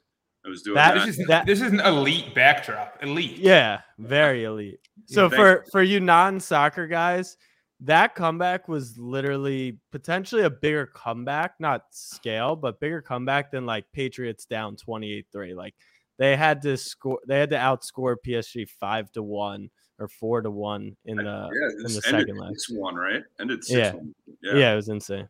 Yeah, I mean, to me, he's the greatest athlete in the history of sports. I mean, I think there's, obviously you can debate that as much as you want, but I don't think we'll ever see. I think GQ just ran an article and they were saying we'll never see a sustained period of athletic excellence like we just saw Messi at Barcelona, and I can't argue with that at all.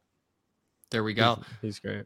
Adam, you were going to say something about our plans for FVV or Zed. What were you about to say? Oh yeah, we got ourselves a horse subscription basically. So every month we're just gonna make a new one, and probably we're gonna talk about selling it, and then in the end we're gonna run it and hope that it's fast. So 16 more days. Start thinking in names because there's another one coming. So the stables are growing every month. So for Club Z. Is there any hope for horses that aren't great out of the gates?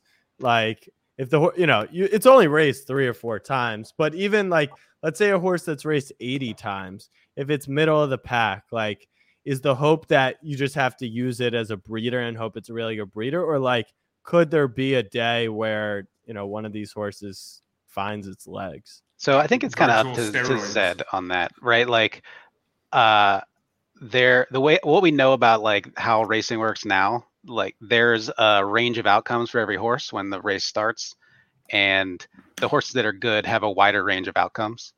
And so if that tends to be consistent across the races, as far as I can tell. So basically there's no hope unless you have a horse that tends to finish like near the top of the field each time, sort of a tight grouping near the top of the field. that's typically bad because they class up. But if Zed implements like a tournament or something like that, where you benefit from finishing fourth a lot, then that horse could be good. But as far as I can tell, otherwise, they're good for breeding, and that's it. And oh, sorry, Pete. No, go for it. I was going to say one of the things they signed recently was it was a betting company, I think, that said they were going to put $30 million guaranteed over the next 3 years, so $10 million a year, into tournaments, different kind of tournaments that they're going to host on the Zed site. So, potentially it could be, donkey tournaments or, races for horses that, have no business racing with, Poodle to the Moon, Steph Curry, whatever. They get to race in their own kind of environment. But I think the Zed still has some work to do in terms of the class systems and stuff. I know they're tweaking it right now. There have been some really creative, like third-party tournaments already that have happened. There was one where it was like I guess it was a donkey tournament. I don't know what they called it, but basically you got the most points for finishing fourth, and then second most for finishing fifth, all the way down to 12th, and then you got 0 if you finished in the top 3. So that was like just an interesting format. They're trying to give some utility to some of these crap horses, but that hasn't been official yet. That's just outside of the game. Andy, whatever happened to your horse? The one everyone was shocked that was it the LeBron James one? Let me see. I have not checked on it in a long time. Cheers, boys. What are we drinking tonight, man? This is a club. We need to do a cheers here too, P. I think we need to do a little cheers to saying goodbye to our CryptoPunk as well. Have we talked about that yet? We haven't. We have. Who had the 100% paper hands, ROI Johnny? for LBJ Goat. Man, I got to open mine up. Is anyone Is it keeping a 100% bottle of Los ROI? Dos unopened from the first batch? Let me go grab some Los Dos. Get some Los Dos. I'll choose you guys some wine, but I'm gonna go grab. I'll go grab a shot as well. Everyone, go get their stuff. We can put this. We can wait. Are we going to do a club top shots of Los Dos at some point? Like a whole. I'm literally about to go pour a shot right now. Right. I got some Woodford reserve here I can shoot with you guys. But there you go. Well, thank you, Adam and Pete, for coming on. I apologize if the Zed community within the Discord has felt like they haven't gotten the love. We're like moths to a light. Wherever the shiny new toy is where we end up going. Is Jeremy that's watching? right. I can't open the Los Dos. As Jack learned, on the Discord, especially if you're in Club NFTs, lunch is minus EV at this point. So gotta always stay alert. At least it's only lunch, because during the Top Shot pump, sleep was minus EV, and that was the worst. Remember, Pete, when people were setting alarms at 3:30 in the morning for $9 base packs? Jacob had to go on there and be like, "You guys can go to sleep tonight." Right. That was the thing he had to tell people. I remember that. I actually checked out Club NFT last night. It was just more people making fun of me for getting rugged. I actually got rugged by Doofy too. He was like, "Oh yeah." Back when I got into the horsies and I brought it and I taught all of you about needing a stable boy. He sold me maybe a gluey horse, but yeah, the horses may not be my thing. I think that's what I. Well, I thought that was a good buy. That didn't work out well. The Doofy horse. No, it did not work out well. The Z1s you we bought got. that in what, February or something? Yeah. I feel like if you bought anything at Zed. No, he rugged me. That's what I'm saying. He told me he was selling me this great horse, and it's like an average horse, which I think is like the worst thing to have. Yeah. Is like an average horse. It just sits in the same class and loses. Yeah. Yes, pretty much. What it does is give you hope, and that's the worst thing to have if you have an average horse. That's why I was Just asking keep running it. if there's any hope for it to turn around. I mean, it's got some wins. It's not like it's a loser, but yeah. All right, let's do a cheers here. Cheers to the Deposit Kingdom, Club Top Shot, Club Zed, Club NFTs, to us being in Vegas, to us having a very fun time during I'm having this crazy. technical difficulties. I don't have a cup. What, you couldn't open it either? No, I accidentally ripped the top of. Wow. It got disconnected from. All the right, well, cup. you get a corkscrew. I'm going to get a cup quickly. This is the worst execution of a cheers I've ever heard. Well, I feel like this is. So what I've learned is I would not put your Los Dos tequila bottle in the freezer. It seems to have an adverse effect on the glue of the lid. Interesting. Okay. I You have should not give had that this issue with my feedback. previous. You should give that It's still in beta. I've only Still- got water. I don't want to call anyone out, but yeah, my Los Dos never came. So Ooh. I'm on Is water Is right that, now. that for real, Jack? Yeah. What the You fuck? guess you're just gonna have to head up to the Hamptons and crash one of the parties that I've been seeing on Instagram. I know it looks fun, but I don't understand. Are they only partying on like Sundays? Like I feel like every time I see Jeremy shit, it's like on Sunday night. Like, this guy When you're sleeps, Jeremy, there's like- no such thing as a school night. Yeah, that's true. All right, we'll wait for Andy here. Pete, I've been feeling a little bummed out about the CryptoPunk, so this can be a celebratory and a sad cheers here. At least you sold the local top, bud. That's what I've been told. Until tomorrow when You guys like my shot glass? White girl wasted. I All got right. a FanDuel Cheers, guys. football champion in 2016. Cheers. Hmm. We don't say the F word on the stream, Pete. So Yeah, I do not curse. Yeah, please don't. Actually, Pete, really funny story about this, about cursing on Club Top Shot. So my preface, my father is a pastor. Great man. I accidentally said fuck in front of my mother the other day for one of the first times ever. I try very hard to not curse for my parents. really, And I said fuck in front of my mother, and she goes, "It's okay. I watch Club Top Shot." And I was like, yeah, sorry, Mom. I am still horrified that your parents watched the man's drop stream. Yeah, me too. Oh my god. has I know we joke about it, and Andy, you tweet about it. Has anyone made rug NFTs? Oh, so many. Yeah. There's like 3 different ones, aren't there? Yeah. Okay. All right. Just making sure. My new favorite one is the Good Morning NFTs that no one actually gives a shit about. I would really only mint these if you want to throw away your money. I What thought they're you called. were like behind that project for sure. No.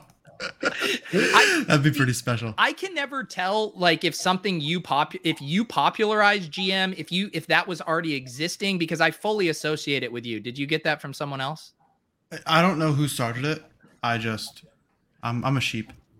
I was No, such you made it popular, Andy. I when I saw you do it, I was like, oh, this is now we need to bring Good Morning. I was such a boomer that for a week I thought it was an abbreviation of not gonna make it, and it was just gonna make. That's what I thought it was for a while. I thought everyone was just saying gonna make. And I was saw like, oh, Loopify doing it pretty early. I don't know who was the OG GMer. Yeah, I was definitely not the first GMer. yeah, it's great. So Pete, people want to know. I did get a bunch of DMs asking if we were bearish on CryptoPunks. What was going on with that sale? Let the people know how that sausage got made. Well, I think the person who was most adamant about selling was Levitan. Let's be honest. Obviously. I would say Wiggins. You think it's Wiggins? Wiggins was the most overall bearish I felt, and hopefully I'm not mischaracterizing him. I thought he was the one most down on it. I think that it just comes back to Levitan has always been a huge nit. I mean, that's really what it comes down to. I mean, that's But did sell the top for now. Oh, it was clearly a good sale. I was thrilled to sell it because I mean I had a piece of it, and I'm obviously super long on. You're on- still super comfy in your little hoodie. I picked up a top hat during the run, and was part of some flips. I mean, it was a nice little run in the Punk Street. And that was a good sale. I mean, I think a lot of like the sharpest people in the space and some avid punk collectors were selling during that time versus buying.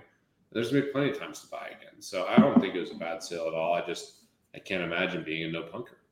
I'm What? not. I sold fraction of dead. I sold the first punk that I ever bought during this run up. Wow. Did you? Okay, I didn't know you sold two. All right, Sold one. I sold one too. I had did a- see your sale. I had a piece of one. I didn't sell any. We're not gonna make it, Andy.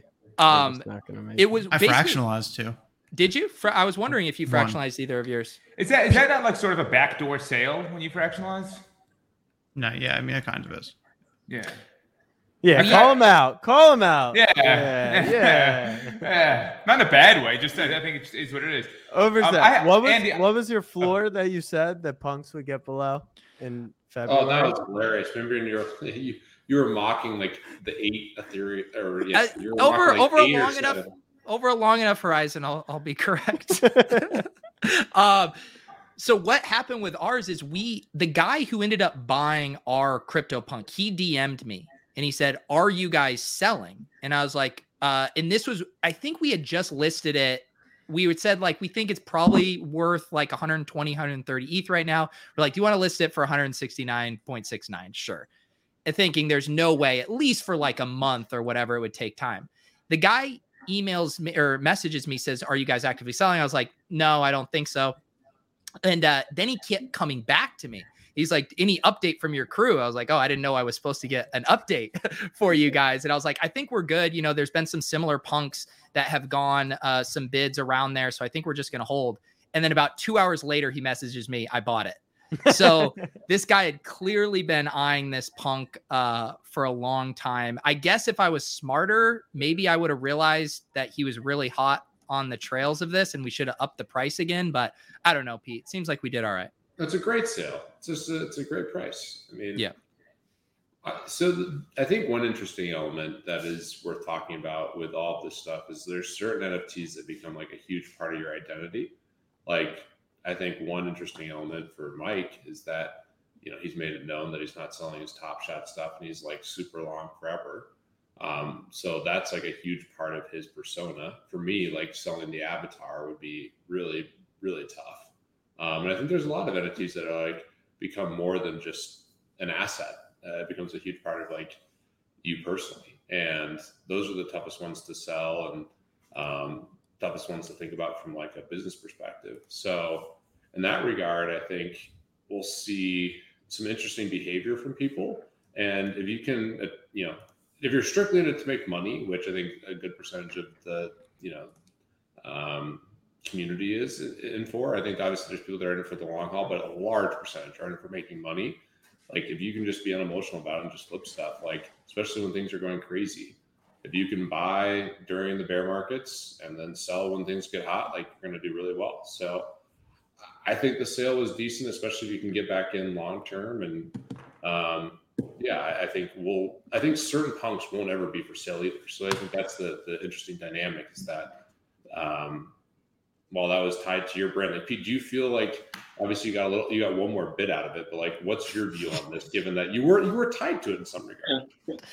I feel like I squeezed about just of every bit of juice of bit equity out of that sliver of a punk. So yes, I don't from that perspective, I do know what you're saying about the identity stuff, but I didn't feel like a piece of it. Was more just regret of like, if punks forever go to the moon, you know, is this going to be one of those ones where we look back and someone flips it for $1 million in a month and I'm going to be like, what were we doing? Yeah. So like I'm tied to like my punk and like 3D and hoodie went absolutely nuts and probably like I get that those are like desirable attributes. So I'm still like very bullish long term on punks, but it's probably a decent time to like put that up for sale for like a crazy number and maybe I get someone who buys it and I'm too attached to it. So I don't know. I see a lot of the guys that are in that CryptoPunks chat and they're just flipping a lot of ones like that were their avatars that they're really, I mean, from my perspective, I thought they were tied to, and during these crazy runs, they're willing to part with them. And those are the same guys that when like the sky is falling, NFTs are dead, crypto's in trouble, they're buying. So I don't know. From that perspective, I don't know. I'd love to hear Andy's view because he's done this for a long time as well. But I have a lot of admiration for people who can do that. And at the same time, I do think it's important to like have this be a long-term thing. And there's something really cool about an NFT being tied to your identity and also like being in it for the long haul. So I don't know. That's where I'm really torn. Is like the short-term flipping of it, which is obviously a huge part of this. And like a lot of those people are still in the game long-term. They're just trying to acquire more punks. But I don't know. What are your thoughts, Andy? I think I've been like thinking a lot about punks as a deflationary asset recently, and how basically there's like two ways that punks are burned forever. And one is people losing their keys, issues where someone accidentally sends the punk to a place where it's no longer accessible, and all these things, which will happen less and less over time, but still happen. And then also people who get their quote unquote like forever punk that they're just never going to sell anymore. And like I think I have that with the one that I have, that beanie, and like I don't even use it as my profile picture anymore on Twitter. I use Lorona NFT, but like something about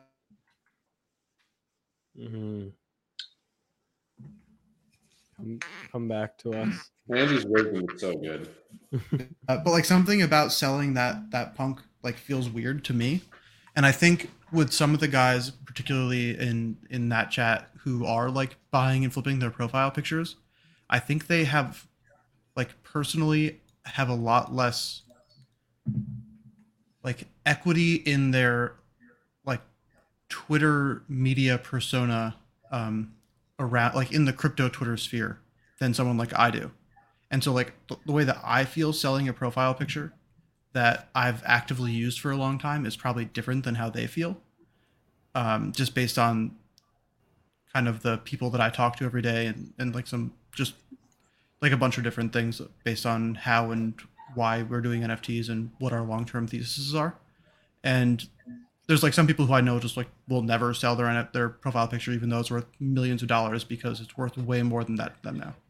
Yeah. I will say, I find the whole, like, if your entire personal brand and your entire personality is a single NFT avatar project, it's pretty fucking lame. Like, I like all these guys. But it is for what zombies. if you own one of the aliens? Like, yeah, there's, I don't know. Like, no, but I mean, like, you see the tweets that are like, buy a CryptoPunk and you'll get 100 new followers. It's like, come on. I It's mean, not about that, but like, think about Danny. Like, Danny's like an OG entity. He has a 7 attribute punk.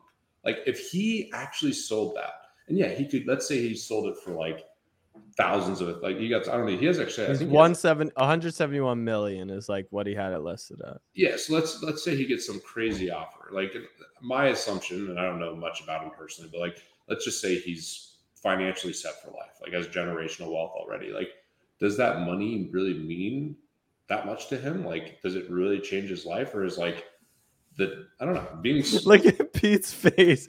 I'm sorry, owning a CryptoPunk is not a personality trait, and a lot of these guys think it is. Like, well, it's cool. I think CryptoPunks are fucking cool, but it's not a personality trait. It's not even necessarily CryptoPunks. It's more just like you're an OG of the space. That's, to me, that's like it's a place in the community, which I know sounds really like that's such a cliche thing. No, but like they use the analogy, right, that instead of wearing like a Rolex or something where you're flexing or driving around, but like you wouldn't go around into every single party wearing like a Lamborghini t-shirt to also show that you own a Lamborghini. And that's what these guys do with these CryptoPunks. It's every single part of their identity at every step. And it's like, come on, let's get a little bit more in here. I think that's what people do, Pete, which is I'm with you. I don't use my punk as my profile picture. I use the zombie one now because I think it was fun to be in the party bit, and then fractional. But I'll change it back to like myself when in a little bit.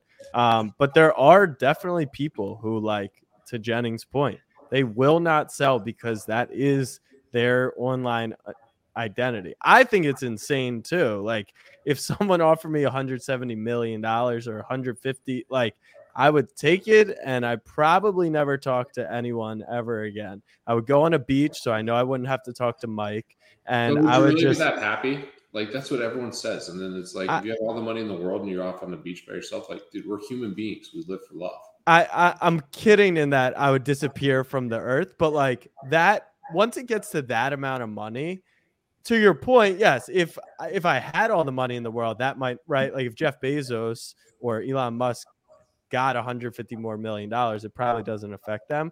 For me, that would be that would change my entire life and my family's life and everyone, that's a part of it. Like, I picked out a punk that matches my identity, but I'm definitely not like, I listed it for like $1 million, because to me, if someone wanted to pay that much for it, like, that's enough money to me that it would change pretty much everything in my life. So I'm with Pete on this one. Like, I'm not as tied to it as. I just want to clarify. I'm pro making it your avatar. Clearly, I'm just saying when it defines every single thing about you, and it's like, nothing else about them other than I own this punk. That's the stuff where I'm kind of like, okay, I don't know. No, there's people like that. I think that's fair. I think a lot of so to me, a lot of the people who are like prominent who would never sell their punk. Yeah. They've basically they're anonymous online for the most part. Most people who are not anonymous online probably have a number where they would sell. Like, I have a number where I'd sell my CryptoPunk, and like honestly, I don't even have that much emotional attachment to it. It's just like something about it. I don't really need to sell it right now, and so I don't really want to. But like, there are other anonymous online people who essentially like started their brand around a punk, and what that allows for is basically you can immediately signal that like I'm taking this very seriously. I just spent a lot of money to show everyone that I'm taking this very seriously to now build this brand around this thing. And so like the best example that I can think of is G Money, who people may or may not know on Twitter, and like he's the nicest dude. I've met him a couple times now, and he's super sharp. And he basically has turned, and not to say that he wouldn't have been able to do this without buying a CryptoPunk, because he definitely could have, but he started out with a really good Twitter thread about why he bought a CryptoPunk, and has turned it into like a massive following, and like he now has his own NFT investing fund and all these other things, where it by no means like defines who he is, but it is very much a core part of his identity and like his online presence, because he is like pseudo anonymous. Yeah. I want to refresh what I was saying. I think CryptoPunks is obviously the extreme end of this market. It's targeting a demographic that's highly liquid, wealthy, right? There's a percentage of that market where they already have so much money. Like that's why like sports franchises are all the like private jets, whatever. There's a certain, once you get to a certain level of wealth, like your view on what's important becomes less about money. And I think there's a decent percentage of those people in CryptoPunks where they're like, this is something that's so important to me. And like,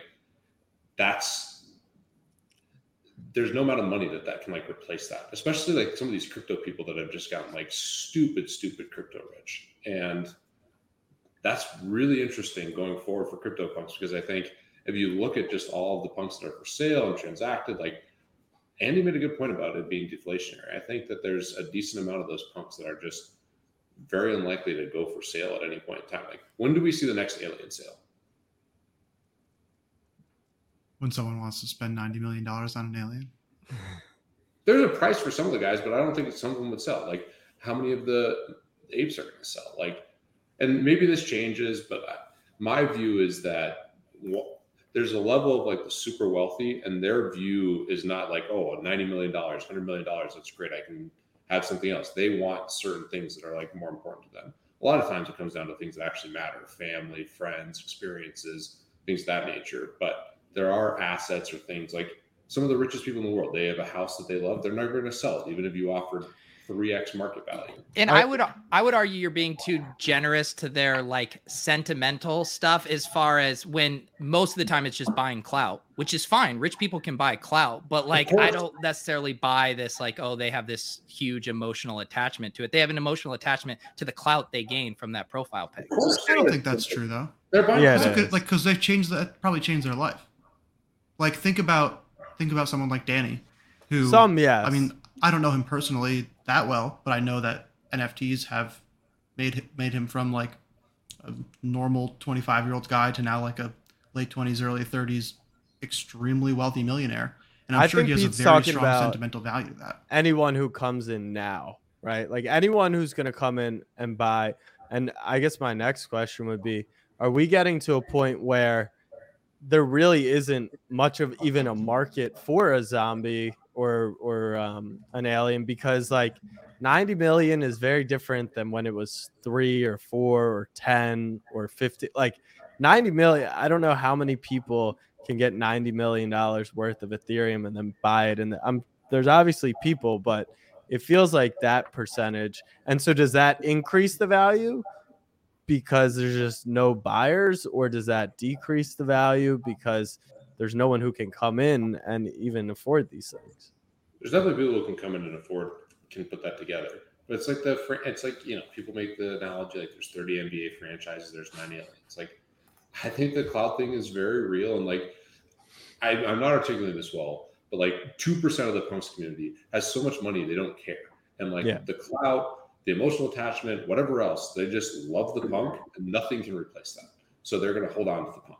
Like they already have. I think it's more than 2%. Yeah. So, and for me personally, like the hoodie itself, like, I mean, I bought that right before Gracie was born, and like, I love this space. I'm building in this space. I have so many relationships, and like it would to sell that for me would feel like selling out on like part of this journey. And it's maybe I'm too attached to it, but my other punks I can sell. But I definitely, well, that's everyone's best advice is if you're getting into a project you love, buy two, one to flip and one to flip hold. and one to hold forever. Yeah. Yeah. Well, it's interesting. And I don't think I've ever really been like that. I feel like in DFS, and obviously that's way just like money driven, but I've never been that attached to anything. And obviously, I'm still more attached to my friends and family, but there's no other asset that I own that I wouldn't like. I'd be able to sell anything that would actually like be painful to sell. And it's interesting. I've only been in this for 6, 7 months, 8 months, and I would struggle to sell it. And recognizing that even during this bull run, like 3D and Hoodie literally went nuclear. Like the 3D floor was bought up. I mean, there's a chance I could have gotten over $1 million for it, which is absolutely insane. I think you probably could have. Yeah. And it wasn't even like I didn't even want to list it. So learning that, recognize that within myself, thinking about the community as a whole, to me, there's a lot of punks out there that are probably just not for sale. So it's going to be interesting to see how that evolves. And I'm really excited about Fractional. I think that's going to be great for just punks in general. And yeah, all this avatar stuff is absolutely nuts. I would short. I mean, if I had, I don't even want to name the projects, but if I had any of the other avatar projects right now, I'd be looking to sell. It's been such a crazy run. Like, I think the next iteration is going to be really cool. I love what Zed's doing. I think we'll see other projects pop up that are going to do really cool stuff. But this most recent bull run, the sharp guys are selling. Andy, what do you think it is? Is the number of flippers just increasing daily to where each one of these projects just has a built-in floor of people who will mint a bunch of them? Is that what it is? I think right now, I think it's like there's a couple things, but one of them is that you don't need that many people to really like the project for it to do well. You need a couple really wealthy people like the project or want to prop up the price of the project at any given time. I think a lot of these things are going to not sustain that much longer just because you need a couple to crash and burn, and then all of a sudden everyone. It's right. It's every time Andy's about to say something so insightful, we lose him. Real quick, people are like buying Top Shot packs and trying to dump them immediately. Eventually, it becomes like not the best thing to do because everyone's doing it, and then it burns out. Like I think it'll burn out at some point. Just who knows? Is there a way? Is someone working on it? If punks got a form of liquidity, would that I feel like then you would never see anyone sell. Like if you could borrow against the value of your punk, that's going to happen. Yeah, and then I think to your point, Jennings, like who would ever sell? Right, like everyone kind of agrees it's deflationary. It's the OG. It's the biggest one. It's an online, and now you can use or at least borrow against what your punk is worth. Then it's like who would ever sell their punk? Yeah. To be clear, also, I feel like I should be selling more. Like that's the hard part to me. It's like I see like some of these guys in this chat that have been in this. They're literally buying when people are panicking and selling when people are frothy, and like there's the euphoria phase. Like that's clearly how you do well in investing. That's clearly how you compound capital. And you can always get back in. And I recognize I have an emotional fallacy in like my logic, but I do think it's an interesting thing that I'm like so tied to this. And I've seen it. Like, let's say, for example, Mike had to sell all of his Top Shot moments. Let's say he got 1.5x more than market value, but he can never get back into Top Shot. That would be a hard thing, I think, for Mike to do. And I know Mike's a really savvy guy and really thoughtful with capital, but like if you could never be involved in Top Shot again, that would be a hard trade-off. And I know that's not applicable here, but like, yeah, with like the punk specifically, like if I sold my specific punk that I love, my avatar, like I probably couldn't get it back. It was very hard to get it back. Quick question. Is there a world where, let's say someone did offer 3x market that you would like be able to buy a hoodie, like with the, is that a world you would be okay with, or it's really this specific? Yeah. I should be, right? but like I'm Yeah. tied with it to a degree. So it's just a Gotcha. weird. It's just like a weird thing that I'm seeing with all this. And yeah, people are now, and I've seen some of the comments. I'm not trying to hate on any of these other projects. Like I know the Bored Ape Yacht Club. I've been wrong about that since day one. The community's amazing. It's really dope art, and some of these things will last. I'm just saying, like the overall craze right now. It's like it's clearly the right time to be selling. Like we've been through a lot of these cycles already. Like you want to be selling when things are euphoric, and you want to be buying when things are down. And we can still be bullish on the long-term trend, but like you got to be making some moves when there's like a frothiness, and I feel like that's what's happened. And Mike, you haven't said anything for a while. What's your perspective on all of this? You're always. I had some audio issues here. Can you guys hear me? Okay. Yeah. Loud and clear. Okay, great. My Bluetooth headphones died. I didn't know what to do. So, yeah, I generally agree. I think a lot of what you're applying only really applies to people who have a comfortable financial situation as is. Obviously, I think for a lot of people, they're using NFTs as a way to get to that comfortable financial situation. And then once you reach a certain level, it becomes some combination of gambling, vanity play, identity, clout, and these sorts of things. And you know, it's hard to say it doesn't make sense to buy a CryptoPunk for $60 million because that's a lot of money when people are out there buying physical pieces of art that they put up in their living room and 50 people a year see every year. Whereas you take the digital equivalent and millions and millions of people can see it every day whenever they want, and it's a big part of your identity. So if you're comfortable with the art market and the high end of the art market, I think you can find a way to get comfortable with the value of a CryptoPunk, even if it doesn't make sense compared to buying a house or buying a yacht. But the people who own these assets generally already have enough capital otherwise to buy whatever they would be doing. You know, the digital identity thing is interesting because it's different in this world than it would be in the physical world, because only in this world can you kind of build a community and interact with people fully anonymously. And you know, there is an element to your digital identity being tied to these assets. And I don't know. I mean, if G Money sold his ape and changed it to a regular just floor punk, would that change how people view him? Would it change how people interact with him or his future prospects? I don't think so. Maybe to an extent it would, but I don't know. I think that.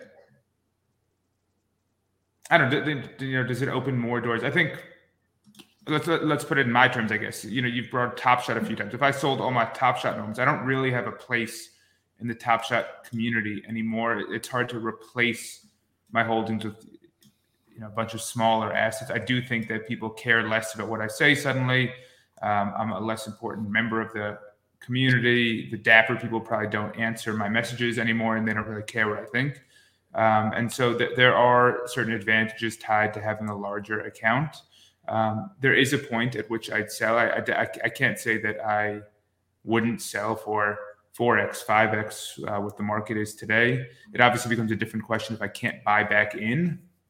But there's moments you wouldn't sell, or not wouldn't theoretically, but there's moments that would need a 10x multiple, right? Like your RJ Hollows, or the stuff that like I bought the CP3 Cosmic back in the day with the idea of like I'm just sinking this money, to have it, right? And like there's other moments that I will sell or would sell, but there's definitely truth to what Jennings is saying to all of this. And I think the access is underrated. A good point though that I think is real. The person who owns the asset has much more attachment to it than the following or the community that's behind it. Like to your point, if G Money changed his app, like if he sold his ape and then bought something else, I don't think I'd view him any differently. And I feel like a lot of his following probably wouldn't view him any differently. But for him, he would probably feel much worse, which is like a weird emotional thing. I think it's one of the, like, when you think about anything and like when you're trying to be probabilistic, if you're gambling or investing, you're trying to take emotion out of decisions. And I think that's the interesting thing with NFTs is like there's a high amount of emotion tied to it. And the same thing. It's hard to think of it. It's hard to think of it logically. I mean, it never makes sense to buy a piece of art for a lot of money unless you think you could sell it. None of more. it makes sense. They're Right. JPEG. Like the whole thing doesn't make sense. So I think but do you agree you could say the same thing about high-end art or high-end nothing watches? makes sense. I agree. None of it makes sense. If you looked at anything from like any collectible, theoretically, like cardboard, like this piece of cardboard is worth $10 million, and I'm so emotionally attached to it. Like none of it really makes sense. It's all just narrative driven, but it's very real. And I think that's where you can't discount the emotions to it all. Yeah. Where the utility comes in though, like for Bored Ape Yacht Club, I mean that, I definitely didn't get in on that either. And I asked a couple guys in the Discord, why is this, what's the utility here? What's going on? And I feel like what they did a really good job of was bringing a bunch of people and creating a community and then adding things that made it, that gave it utility. And so what I've been trying to do, I'm not in a million projects, but I've been trying to, hone in on ones that I think have future utility, something like NBA Top Shot with the in-arena stuff, Zed, where you've got the betting or owning pieces of, all these different things sponsored. So I'm trying to find things with utility. And it's really hard for me to see a lot of these Avatar projects having utility, but I think Bored Ape did a great job of adding utility and giving the project some legs for the future. And I think one interesting thing we haven't touched on is like Von Miller buys a Bored Ape. That's almost like social clout in a way. It's like I have a Bored Ape too, right? Like it is all the something Broncos, like, man. I've got close to Stokely. He bought one. All the Bronco players have been hitting me up about it. I'm trying to sell them on punks. They're all along with the freaking apes. They're buying dogs for it too. I mean, I'm just a donkey. This is such a Pete Jennings throwaway anecdote. All the Broncos guys are hitting me up, and I'm trying to get them into punks, but they're buying Bored Apes. That's literally what's happened. Pump the punks. And So is there anything that makes you want to own a punk or an ape within that, Jennings? Or once again, emotionally, like for me, I'm with you. I've discounted the apes all the way through, and now like I just will never buy one because I'm like, this isn't the project I believe in. When maybe I'm just being stubborn. Well, okay, so let's talk about something that's very real, that actually is logical, that makes sense, and is still an emotional bias that I have and almost everyone has in this space. You get anchored to something, right? So I first saw apes at whatever, like an Ethereum or less, and like I was thinking about it, and I was like, well, I've already bought a couple pieces of art. That's probably too speculative. I'm long punks, I'm long Top Shot, I'm long Zed. Like that's it. I'm not gonna like expand like in the short term unless something really blows me away. I think this is a knockoff of punks. So I had like a view. I had an anchor to the price of what I could get in at. And I was so convinced that I was right that I was too stubborn to continue to look at it. And I was also anchored to the price. So every step of the way, it's like, oh, now the floor's 3, now the floor's 5, now the floor's 7. I was still anchored to, let's say, 1. And I think that happens all the time. You get anchored to a price. You also have your bias towards yourself being right. And that's the reason you don't pull the trigger on a lot of these things. But you're not anchored to a punk price, right? Which is, you're saying you anchor to stuff. I was anchored to punk prices. Right. And that's the other thing. Like during this crazy run, I was looking, like I had this smile that I got at. Like I bought, and then the freaking bot got me, which is a whole other thing. But like this great smile punk that I thought was way underpriced. I had a bid for 42. Say it's worth 200 now. Like I couldn't. I was anchored towards like I was trying to buy certain ones at discounts, and then every punk I looked at, it's like, oh, I think it's worth this. And because I didn't get it at that time, I wasn't willing to pay Y later on. And yeah, it just happens all the time. I see that in other forms of investing. And of course, it's easy to play Monday morning quarterback. So I'm not trying to say like, you can never time things perfectly, but I do think the anchoring bias is something that's massive in this space. And I certainly have had it with BAYC. So. And it's been so tilting. All these Bronco guys, like none of them know how to use a MetaMask. None of them know anything about it. They just all want a Bored Ape, and they're willing to spend. So, Pete, you can clearly afford a Bored Ape. So why not just get one? You already said that you're willing to be emotional about not selling your punk. Why aren't you willing to be emotional about just getting it in bad on a floor? I looked at them, and I should have pulled the trigger when I looked at them a month ago, and then. Honestly, it's just a combination of time and laziness. Like that's just what's happened. And then they just keep going up and you feel stupider and stupider for not pulling the trigger earlier. Yeah. And also But if right you're- now, I do have conviction that like I should like right now is a seller's market, not a buyer's market. That's my view. Right. So, But don't you want to be able to go play racquetball with Brandon Stokely and talk I about play your right board ball apes? them anyways, and he destroys me. Yeah.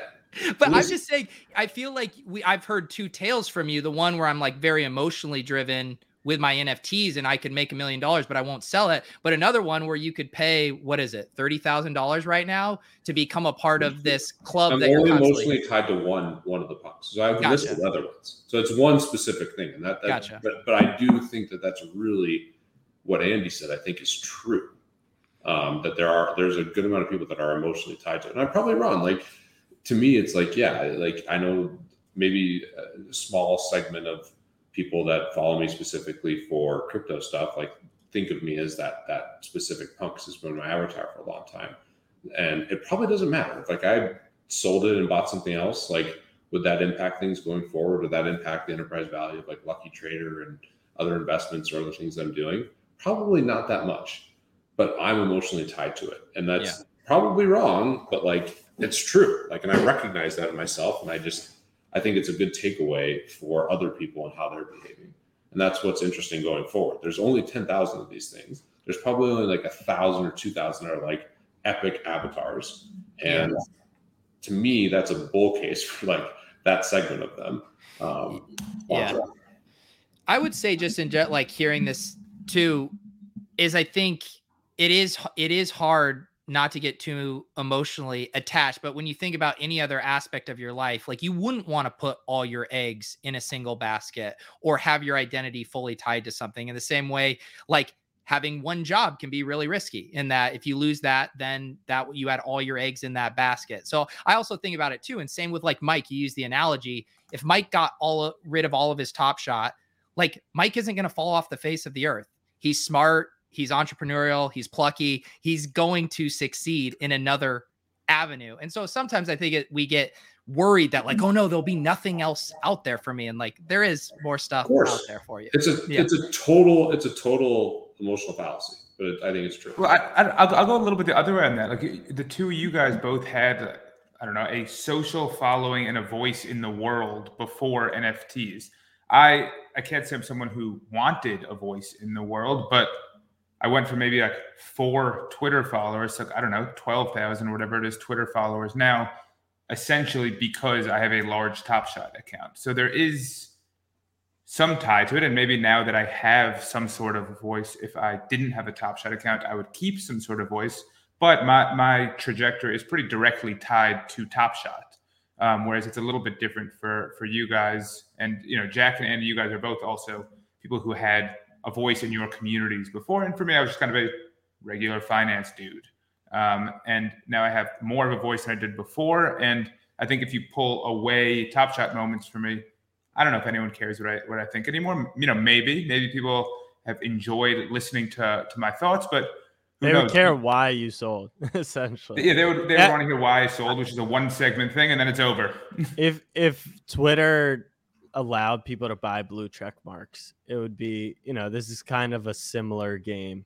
Everyone would have a different reason, whether they're buying or like they could reason, but like there's a clout, obviously, status to the blue check that only Jennings experiences. And maybe I'm different than a lot of people. I know there are, like, specifically in the fantasy community, there's people that only consume content because they want the information and they don't care about it. But like to you, Mike, like if you were to start writing about, I don't know, fucking penny stocks or weed stocks, like I'd be curious about your take on those because I know that you have the mental models and like the processing to think about this stuff in a smart way. So I think you might be selling yourself short. And sure, you might lose some like Top Shot people who only followed you for Top Shot. But for the most part, I feel like you want to cultivate people who follow you because they're really interested in who you are and what you bring to the table and how you think through all kinds of different subjects. Right. Yeah. We love you, Mike. Don't forget that. Thanks. You're more than just your Top Shot account, Mike. You know, when I think about kind of what Top Shot did for me, like it brought me a voice that some people care about. And whether, you made a great bet. And so there is, there's something there for me that probably doesn't apply as much to you guys, for whether it's punks or Top Shot or whatever else that's interesting. And I don't know what it means in terms of, my willingness to sell and emotional attachment and all that kind of stuff. It's something I think about a lot, and I don't have an exact plan going forward, but it definitely impacted my life in a pretty significant way. While we have them, I'm very curious. I don't know, Adam and Pete, what your holdings are and, how many punks you own, but what do you guys think? Where does all this stuff play into it? Is it different? I know watching the show last night, which is a great show, by the way, even when you're making fun of me, that, you're minting a lot of the baby stuff or the brand new stuff. What's it for stuff that's in that category? And you're listening to the followers who are doing similar stuff, who can't afford punks. We fall into this trap of whale talk sometimes on here, but what's it like for, the everyday? Yeah. So whale talk, I mean, this is my take. I think there are a couple people in the Discord that feel the same way, but I think that those punk sales are basically funding this entire thing, right? I believe that money is just trickling down, and that's why we can mint a fluff or whatever at 0.06, and literally an hour later sell 3 of them for 1.5 ETH a piece. And so keep up the whale talk. We're into that. Let's keep the punk sales pumping.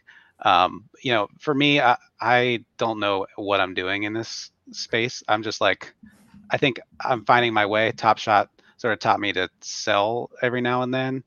And then I found my way to this Discord, and, I've made, for me, decent money and had a lot of fun.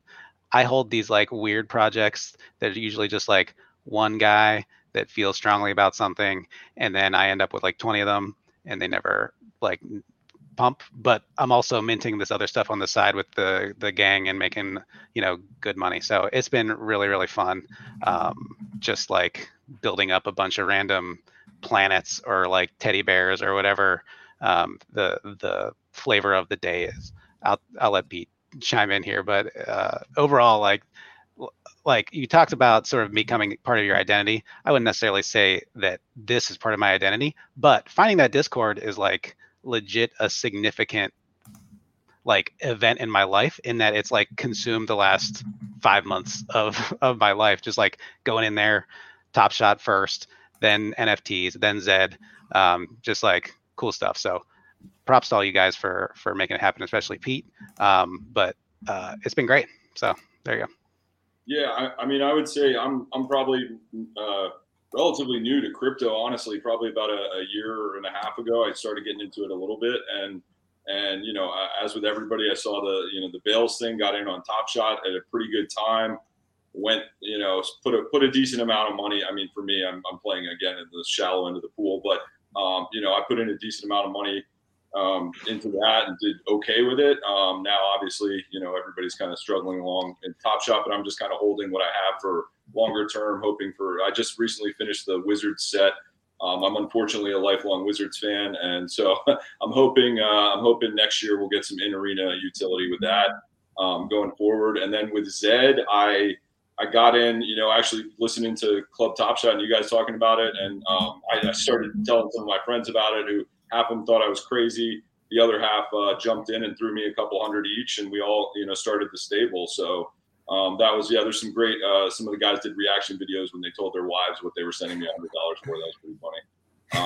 And I've tried to get in a little bit, here or there. I bought some of the racing chickens, and I immediately rent-seeked those and sold at a profit.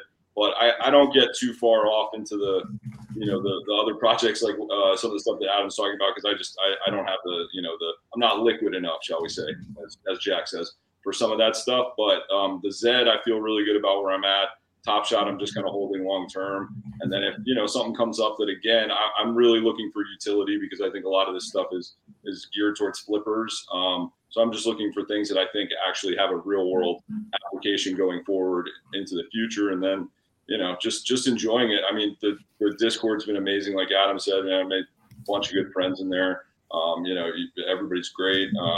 Actually, shout out to Jack. Jack and I had a little, not to get political, we had a little political discussion off. I don't know if you remember Jack a while back, but we both expressed our views and I think we both understood each other. So that was pretty cool. Just a lot of the stuff, little things that have come up during this time.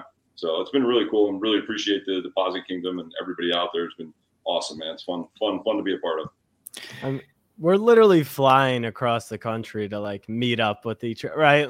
5 months ago, no one knew anyone, and now it's cool. There is absolutely emotions in this, and I think hearing those stories makes it feel even more real, at least for me.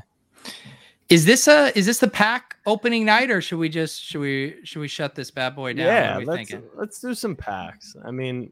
Can we get another cheers in, boys? This is the club. All right, yeah, I'll do it. I mean, you don't have to twist my arm to pour another shot of Los Dos. I'm not going to Vegas on Friday. I got plenty of it. Yeah, I did early at the beginning of the week. I was like, I'm not going to drink in the lead up to Vegas, and then here we are. Oh, come on, man! It's a club. I did receive again.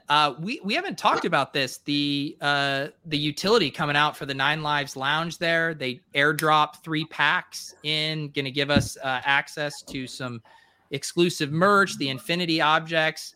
I don't know, Andy. It's feeling pretty comfy in the 9 Lives Lounge. They airdropped 3 packs. Everyone in 9 Lives Lounge. They did. I have 3 packs? Did you connect your? I don't know if you have to connect your account to get it. I connected to the Discord. I'm not sure if that's what unlocked it or if it was just a snapshot of the account. Is this like a sip or a shot? What's our plan? Did we already do it?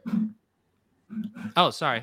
Andy froze and it threw me off again. I do have 3 packs. Yeah, I knew you did, Andy. Yeah, how much really is crazy how much is the Cool Cats to complete? That's like 6K. Right, he's already taken the shot.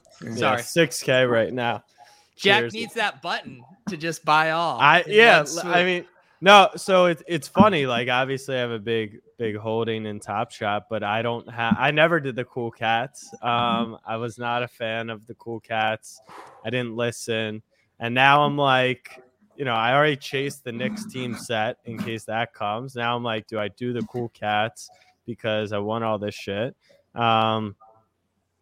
Who is everyone in Cool Cats? Mike, are you in Cool Cats? No. What's your feeling, Mike? You probably are dying to do the Cool Cats, but I'm surprised you haven't done it. Not Liquid? Oh, you're locked up. You're locked up. I forgot. The family has. No. I've been shopping a bit. I'm not locked up. I feel like it's late now. I feel like getting in now feels like I'm chasing something and kind of missed the boat and that You're sort like of Jennings sucks. with Bored Ape. Yeah, sort of like that, and that just sucks. You don't want to be the last one. I've got a few friends who even though they've done well on Top Shot, they talk shit about it because they were the last ones in. They're like, oh, it's not that cool. I'm like, all right, but fine. it's I feel like the last one in. For me, also I guess I'll separate why I'm not doing it. It's I don't know. I didn't do it up front. I feel like I'd be kind of a fraud doing it now, to be honest. Really? The incentives are kind of in there for the people who stuck it out, who dealt with the long Master Challenge and the crappy experience, and there was the whole off-brand 9 Lives Lounge Discord and the whole movement with the jerseys and everything. I would feel like a bit of a fraud getting in now, to be honest, and it would be like sneaking into the back door of a party and being like, hey guys, I've been here the whole time. You mean buying a CryptoPunk right now and turning your entire personality around it? No, Mike, I don't know. The Cool Cats community wants you, Mike. I don't know. Is part of it that you don't think that Cool Cats is going to be 9 Lives Lounge as the premier thing forever? Because in my opinion, I see the Knicks team set run up, right? The Melo run it back and I'm like, because there's only 275. If they lock that in and said, you're going to get the craziest access ever, it'll be better than having, really good seats at I could see that thing going to $50K to complete the set easily. And I feel like if they actually are picking Cool Cats and the 9 Lives Lounge is the thing, I could easily see that becoming, how many are there? 3,300?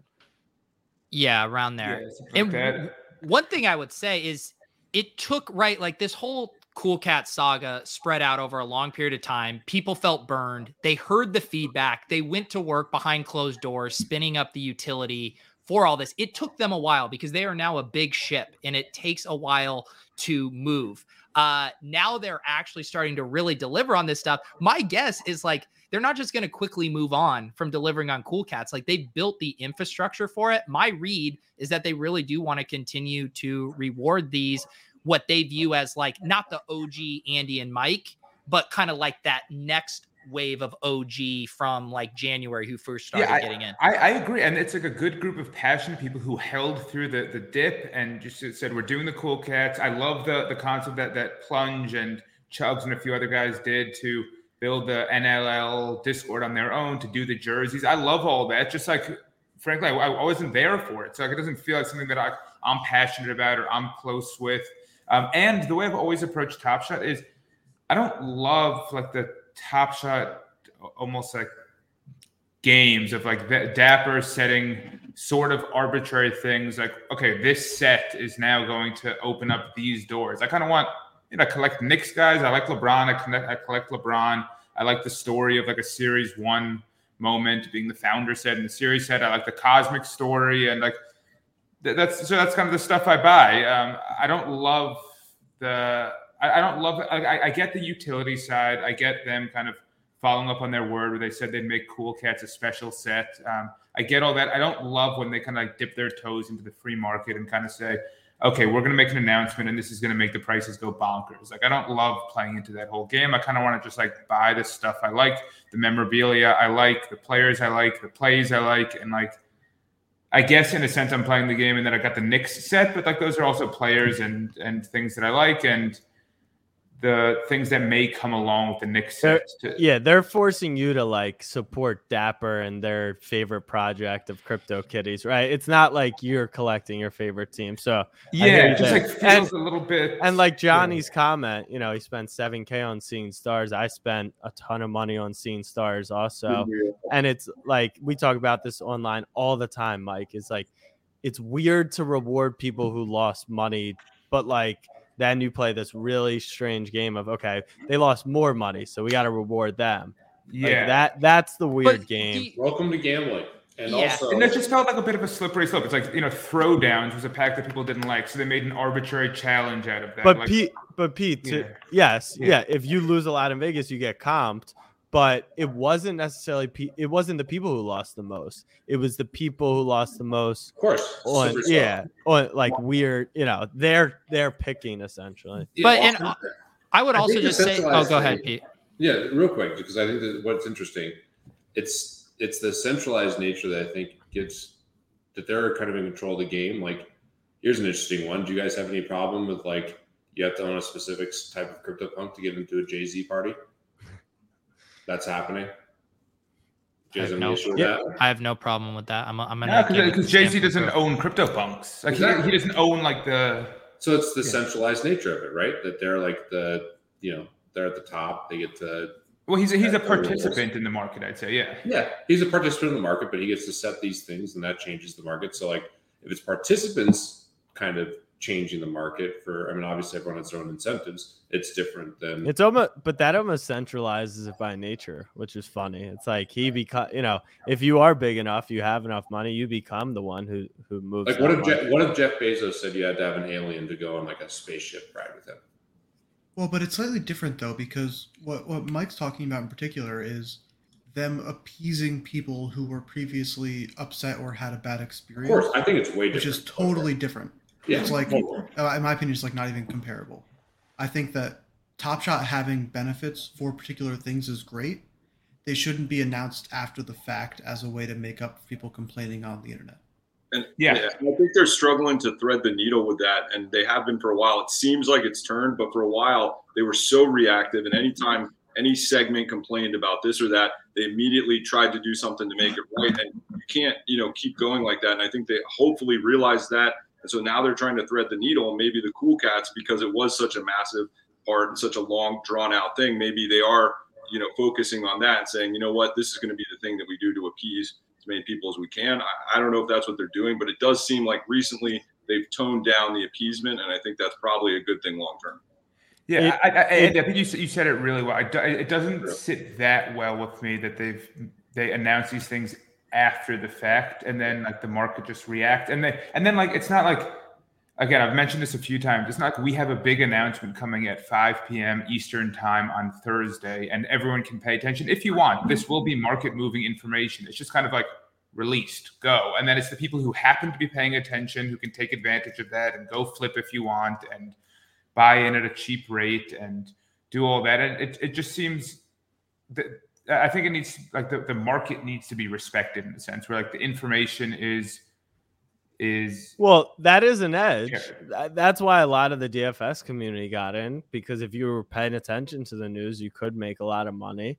If you followed Zach Levine on Twitter, his moments went up from $40 to $100 because he sent out a tweet. So it depends who the player is, obviously. I guess at the end of the day, for me, I always view it as a product where it's like a fun thing for the average NBA fan to get involved, and not something where in order to keep up, you need to be paying attention 24/7. And I think we dance that fine line pretty often. And I think for something like Cool Cats, again, to Andy's point, announced that they're, I guess for Cool Cats, they alluded to the fact there will be some sort of benefits. Well, isn't that going to be the next problem, Mike? Is, we're talking about Cool Cats could be the thing, but then Roham, like they said that we're going to get a roadmap, but are we going to get a roadmap of what is meaningful to collect? Like, he's mentioned the rare stuff, so now people are just buying rare stuff, and it's tough. It's tough, and right. I see why people get upset, at all those different things. It's just it's tough. Sometimes it feels a bit artificial, and like that's part of the reason I'm not chasing Cool Cats. I get it, sort of. I think it's a bit of a slippery slope. I've posted on it on Twitter a few times where I think for them to take the position, if you've lost money, we're going to try and help you, which I don't think they're formally doing right now. Cool Cats, you could argue they're just coming through with what they said they would do, and they alluded to it being a special thing. The throwdowns felt a little weird. Johnny just mentioned the customer service tickets payout. It kind of seems like they're doing what they can to keep the peace. And I don't know if you guys listened to the First Mint podcast this week. We did get a Club Top Shot shout out. But one of the things that LG brought up is that they're kind of cultivating a situation where the more you complain, the more you're rewarded right now. Yeah. Between the customer service tickets, between the Cool Cats thing and the throwdowns and whatever else people are saying right now. And it's just a bit of a slippery slope where people are now going to get irrational confidence. I can buy anything, and if I lose money, Dapper will take care of me. And it's not sustainable, can't go on forever like that. And so I don't think that's their long-term intention. And I think that, they'll find their comfort level of being involved and, offering incentive and utility and fun surprises without moving the market too much. But, it's a careful balance.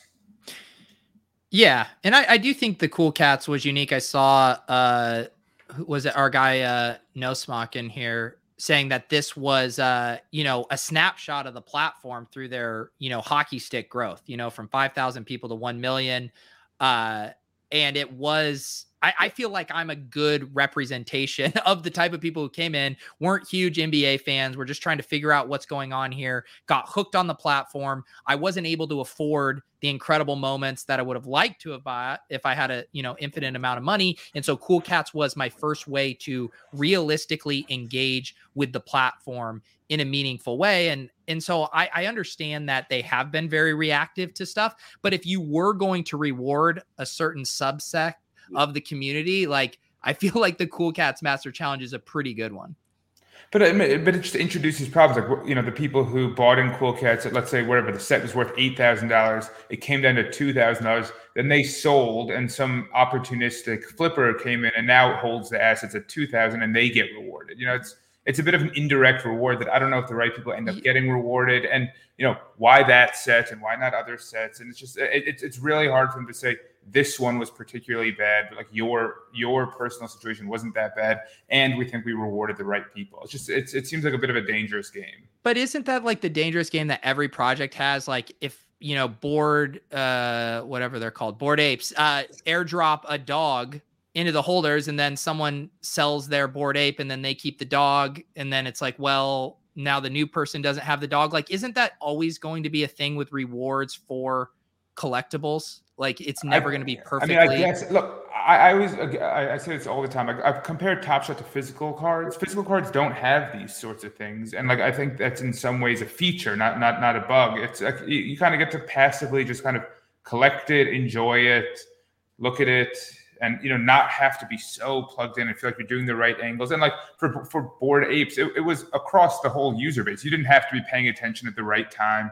You didn't have to own a certain set because the lead developer, the lead community manager of Bored Apes, like said a comment on Twitter 3 weeks ago that if you read between the lines, or if you connect that with a comment he made 5 months ago, it means that like this type of ape may yield an airdrop or something like that. And like those kinds of things, like I guess it's sort of fun. I just think it's not that approachable for new users, and it's I don't know, it becomes a bit of like a gamey kind of thing. Yeah. I don't know. Let's finish on a Top Shot high note. I do think this is a good conversation. Hoodie Punk just sold for $750,000. Pete, thoughts? Pete just got unemotional after that pep talk from all of us. He just sold it. We're all looking for acceptance. Ooh, that's a nice one. That is a very nice Hoodie Punk. That is. White hoodie, luxurious beard. How about this? Because we're talking Cool Cats, how about we open our Cool Cats packs, Andy? Let's do it.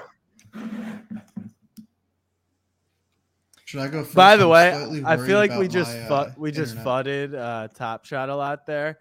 I think we're all very, very excited to go out there. We wish that we could have gone to the boot. Like, everything they've been doing is why I think Top Shot just pumped.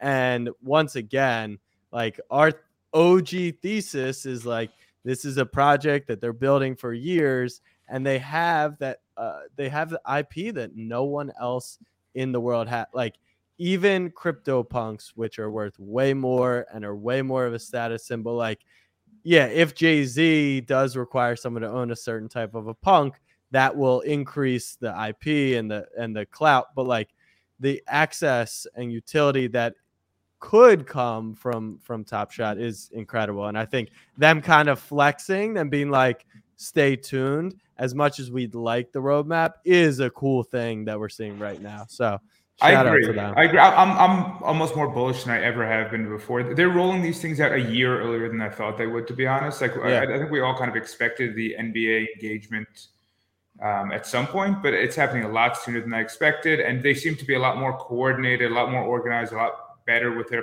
communication and gearing it more towards NBA fans. I'm super, super bullish overall, but I don't think that means that they're above constructive criticism. Yeah, of course. They got valued at $7.5 billion. They're partners with the NBA. They have a fucking badass product that's literally the top of the funnel for crypto. It's amazing. They're going to make mistakes. They're going to do great things. I agree. Their constructive criticism helps, but yeah, I'm more bullish than ever too. Real quick, because my bad. Our guy Johnny Brady in the chat has been asking for our take on the DraftKings NFT marketplace, which was just recently announced. I think they have some Tom Brady, a premiere drop on 8/11, and then the signature drops on 8/13. Do any of you NFT thought leaders / former DraftKings professionals have thoughts on this drop? I have a thought. Go ahead, Andy. No, you go. I think it's cool. I guess I should say, I think DraftKings doing an NFT marketplace makes a shit ton of sense. I think it's really, really smart. I am very excited about that product, and I think that like it totally makes sense. Not totally convinced that there's a ton of people right now who want to buy a Tom Brady autograph NFT. I think maybe that changes in the long term. I am not rushing to DraftKings to buy a Tom Brady autograph NFT. But I think what DraftKings is doing is really awesome. I think I'm going to need to see from autograph and kind of... So I think you have Top Shot, which is different, and it is NBA stuff. And Just not gonna make Right it. when he's about to make Every time when the alpha's about to come.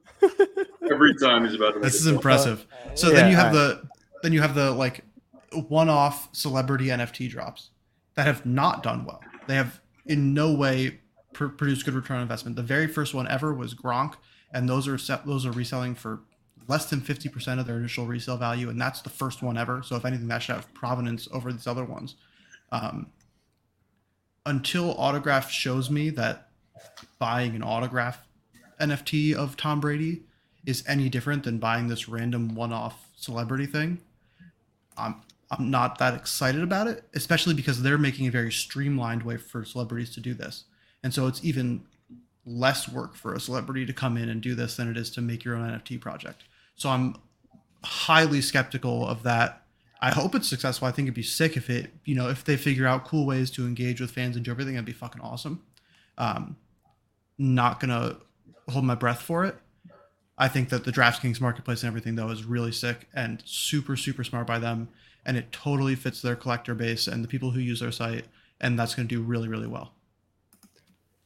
Yeah. Anybody buying the Brady?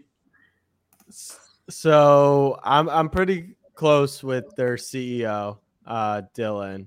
And so I've known about this for a decent amount of time. My general feel, I'll probably buy one, just to support him. The general sense is it's very early and it's not like I can almost guarantee you that buying this Brady NFT, it will not go up to 10 ETH. Like that is not what their intention is at all with these. It will get you into, the Discord. It'll get you started. And I think that, they put the pricing at very reasonable prices. I think the DraftKings integration, and they have a long-term partnership, is genius. Like you said, their base, it makes a ton of sense. It feels obviously cash grabby NFT, pro athlete right now. To Andy's point, the only differentiator is their athlete relationships are on a level that are unmatched, right? Like when Jalen Suggs is selling an NFT, or Gronk, even like Gronk's hilarious. But like go on their site, it's Brady, it's Tiger, and it's Gretzky. Like it's literally the three best players in the sport. So there is definitely a tier above what I think we're used to. The first thing I'd suggest is go on Autograph and mint your name. They have it's free and you can just mint your name. So definitely do that. Like Autograph, I think is going to make really good moves. Tom Brady is on the board at the company. So to Jennings' point of, Zed has smart investors. The smart people are definitely on this project over, your fluffs and your others. Bang, bang. Yeah, not to target fluffs or anyone else, but I think don't feel FOMO if the Brady NFTs sell out tomorrow, because they could. DraftKings has 1 million users and it's going to be built right into their app, and you could get one for, I think it's like $40 or $80. And then if one resells for $150, that could happen easily. But don't feel like you should be spending up, and that if you don't get this, you're missing out on Top Shot early. But I'm bullish on the company Autograph and their integration with DraftKings long term. As for the preseason passes, they'll be okay. All right. Can I get two? I'll go 30 seconds. Yes, do it. Full case. Matt Kalish is a freaking NFT legend and one of my favorite people of all time, and is just pumping the space like crazy. Shout out to Matt Kalish. 2, DraftKings has so much money in their ecosystem. This is great long-term for NFTs. Yep. It's something that's going to be, they execute well. I think it's great. And to Jack's point, Autograph has all the right people. The bear cases are basically what Andy presented. I'm not in a rush to go there right now. We'll see how it evolves over time, but it's very interesting and it's a long-term bull signal for the space. So Kalish is definitely a legend and has a pretty cool podcast with Gary Vee that I don't know if anyone's tuned into. It's called Props and Drops. They've had, I think, 3 episodes so far, and they talk about props, like sports betting props, and drops, like NFT drops. So the commentary is on sports betting and NFTs, which is a nice overlap with the things that I'm interested in, and I feel like a lot of us are interested in. Yeah. Awesome. All right, guys. Andy's Cool Cats pack is in the hopper. Let's do Andy's Cool Cats pack, and then we'll walk off. Like, Did they? Yeah, it's ridiculous. It's Mike's stupid. is even high. Mike, what's yours? Like 535 or something. And he doesn't have a Cool Cat set. Imagine. Yeah, no cool. Did they give you a Sing Stars pack too? This was all gifted to me. Yeah, like that's I've never had offensive packs, though. because I spent a ridiculous amount of money. I think it's great. Jack, I don't even want to tell you how much I paid for the Luca Seeing Stars. yeah. We'll talk about that offline. Yeah, that's too embarrassing to talk about. All right. So we're going Cool Cats, right? I've missed this. Okay, hang on. Yeah, I don't even what are we remember. doing? What are Yeah. we doing? Yo, what up? It's DJ Pete over Zat. Welcome to the club. We didn't think things were gonna get popping tonight, but it's about to get lit. Behind door number 2, it's a 3-pointer. 13-25, Kevin Durant.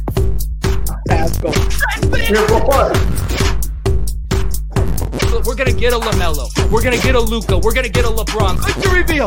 Let's go. God damn it! I don't need another layup. To the window. To the wall. The De'Aaron Fox stripped down my ball. 293 assists. 293. Everybody get their drinks. Let's get a cheers tonight before we open up these nice packs. Cheers. Thank you to Pete and Adam for joining us tonight. It's been a very good NFT conversation. We've hit on just about everything going on in the NFT space, which is pretty hard to do. So there's only one fitting way to end this, getting back to our Top Shot roots in a Cool Cats pack. Andy, let her rip. Let's do it. Thank you guys for having us on. Thanks for coming. We haven't seen an Andy pack rip in a long time. I know. Well, he just reveals all. Yeah. Did you do the music? Oh no. I can't Oh. hear anything anyone is saying, so I'm just going to pick random numbers. He didn't share. No, it. No, I'm taking it off. Abort. I don't think you shared audio. The You whole didn't point share is the the music. audio, Andy. Oh, no. I'm such a fucking loser. Can someone else open packs? Wow. We're back, baby. All right. I can't hear anything. Just going to pick random. Okay, we don't need to talk.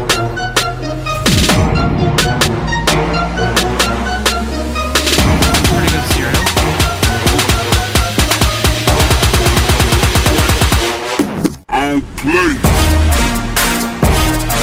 New York State. Mike says he can't dunk. Mike says he can't dunk.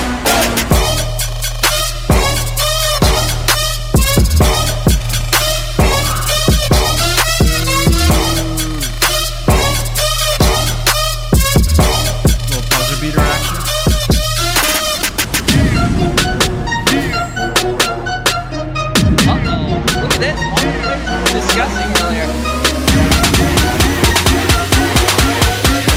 How's that boring to watch, Mike? Look at how. Look at him. Mike thinks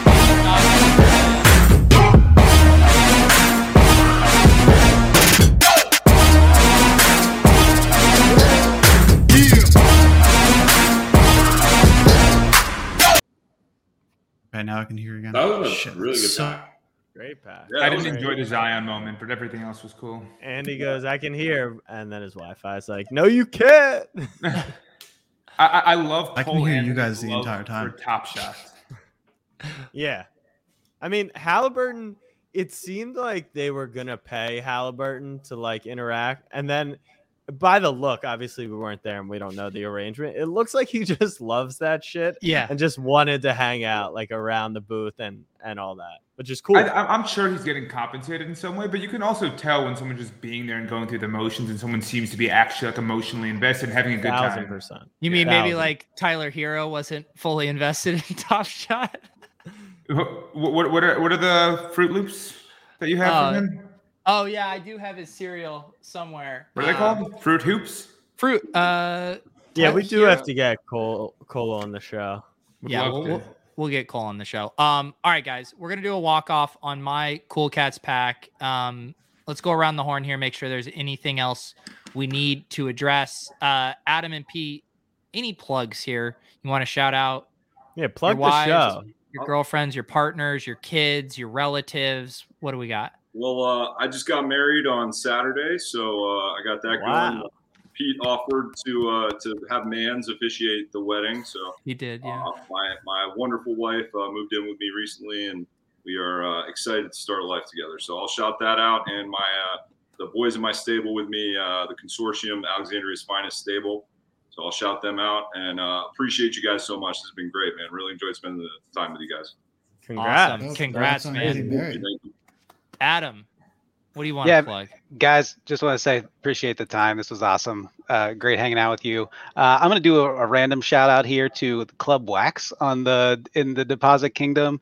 That's where I initially got hooked on this stuff. Everybody kind of laughs at Wax, but it was awesome. And so shout out to those dudes, and thanks again.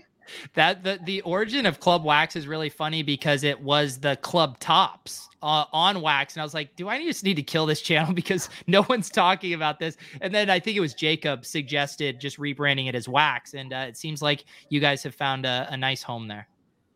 Yeah, it's just a bunch of lovable weirdos in there. So the Wax community is like it's definitely Club NFT, like the indie version, the alt version of that. I once collected enough NFTs that I got some dude in Italy to send me a tub of honey. Not just me, there are several of us in the Wax Discord that did this. So yeah, that's what we're doing over there. Wow. Come join us. That's hilarious. Yeah, one more bullish signal on crypto in general. Did you guys see the Spencer Dinwiddie quote after he got signed by the Wizards? You saw that, Jack? Yeah. Yeah, he said, I'm not John, I'm not Russ, I'm not Gilbert. He said, but I'm more likely to go lobby Congress about Bitcoin or something like that. I thought that was great. Yeah. I did not see that. That's awesome. Yeah. Jennings, do you still have your Cosmic Dinwiddie? Of course. Okay. It's right up there with his hoodie. CryptoPunk is something he ties his identity to. That's true. Pete, we've talked about fractional. We have to hear more about floaty. Give us some good stuff on Lucky Trader right now. Well, I was going to actually shout out fractional. I mean, there's some really cool stuff coming with Lucky Trader, but and obviously kudos to Underdog, which is crushing it. Kudos to Floaty. Mike's been super helpful to Lucky Trader. We have some big announcements, including Know Your Horses, but the thing I was most excited about tonight is I wanted to give Andy a special shout out. I think fractional is truly changing the game more than any company in the space. I sincerely believe that. I think it's absolutely going to be massive, and it's cool just seeing Andy and just all the things that you've done. It's awesome, and a lot of actually part of that is the Lucky Trader team is just completely obsessed with fractional. So that was going to be my little tidbit. Thank you. Andy, it's been awesome to watch so many different people get a little piece of things that they never really had access to before, whether Autoglyphs, Punks, Twin Flames, all these cool big name projects that people are getting a little piece of and loving just being a part of. Andy, way to invest. I think it's even bigger than NFTs. So kudos to Andy. That's awesome. This does mean you're now obligated, Andy, to say something nice about Pete and Lucky Trader. Pump fractional. What's new? What you have the UI? So tell us something new about fractional. Something you're excited about fractional. So we have some really cool, like, big things coming up as far as NFTs that are going to come onto the platform. Spoilers. What is this? Leak it. I can't. But we have some cool stuff, some with some very crypto native things that are coming. And we are also working with some brands to do some really interesting things. And which is really exciting. I've been very pleasantly surprised with how open they are to doing very crypto native things and really getting into the weeds and like talking about everything. But I'm really excited about that stuff, and I think it'll open up some pretty interesting doors once we do launch and people kind of see some of the cool shit that you can do. Sweet. Yeah. Go to fractional.art. I mean, if you haven't been there already, what the hell are you doing? I mean, it's very fun. I am now part of the dead community, thanks to Fractional. Mike, what about you? First and foremost, congrats to Pete on your wife moving in. That's awesome. I like IRL news periodically sprinkled in here, so that's a lot of fun. And I guess front of mind for me is that I'm very excited for the Vegas trip. To meet Jennings and Overzet in person, to hang out with Jack and Andy again. And I know, just to shout out a few people who I know are coming. I know No Smock's coming, Woman's, Bethany's coming. I think Fuzzy's coming. I know Lou Dog is coming with a little bit of a bonus from the club and from, I don't know who gave it to him, Underdog, Los Dos, Floaty, Fractional, Lucky Trader. Someone we do have a lot of partners. It's beautiful. So someone gave it to him. But just really excited to get together in Vegas and kind of celebrate everything that the last year has brought to all of us. It should be a great time. Jack, what do you got? I had something, and I think it was really good. It was towards Jennings or Andy, but I'm gonna have to rack my brain for it. Do we have a 5-on-5 game set up? Is that we're pretty close? Yeah, Jennings, to 5-on-5. did you see my tweet? I did. I was curious what you thought. I said 11-4 1-on-1, maybe. You win 11-4? Yeah. Wow. I'll take that. That sounds like some action. Yeah, that sounds like some action, Pete. We discussed the whole breakdown prior to you hopping on. I think you're probably the best of the four of you basketball wise, but knowing that you're a shooter first doesn't bode well, obviously, 1-on-1, given the Achilles, your defensive game may be lacking. So it was more of a matchup thing than discounting your basketball ability. So 2 things there. and they agreed, by the way. I didn't agree with the score necessarily. My primary question was, how's your shot off the dribble? You can clearly catch and shoot. Can you shoot off the dribble? Oh, dude, I'm dynamite, bro. All right. I'm taking Jennings +7 any day. I'm dynamite, bro. My offense is legit good, and my defense is legit bad. So, all right. I'm going to land the plane here. Again, thank you to Underdog, who did do a giveaway, sending our guy Lou out to Vegas. And I will say this, it is not too late. Frankie made a last-minute decision a few nights ago. He's coming out just for Sunday through Monday to hang out with us. So don't let your FOMO get at you. Just come join us in Vegas. We're going to have a great time. Yeah, if you're going to ape into anything, people, ape into coming to Vegas with everyone. Yeah, Come on. What's the price of flights in yeah. like 0.4? All inclusive round trip hotel for the weekend. Price it in ETH and let's see how many people are willing to ape it. There we go. All right, guys. This has been a very fun night. This is going to be a walk-off Cool Cats pack here. Look at this war chest. You know? Yeah, seriously. Some of us are true collectors who believe in the platform, complete Cool Cats challenge, stuff like that. All right. I hope for your sake. Okay, you got the music.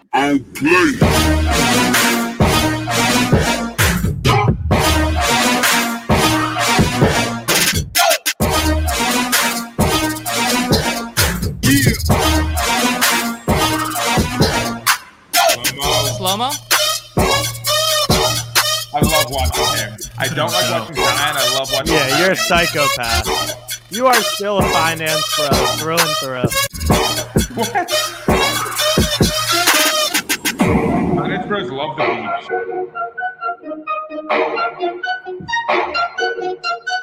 Whose moment is that? Trey or Capella?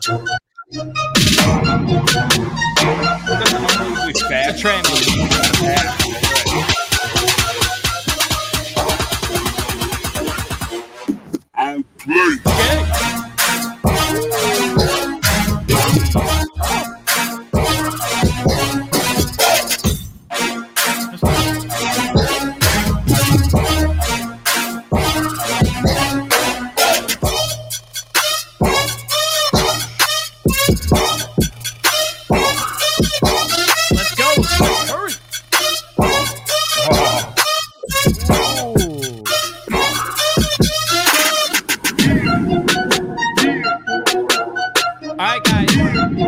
been a great night.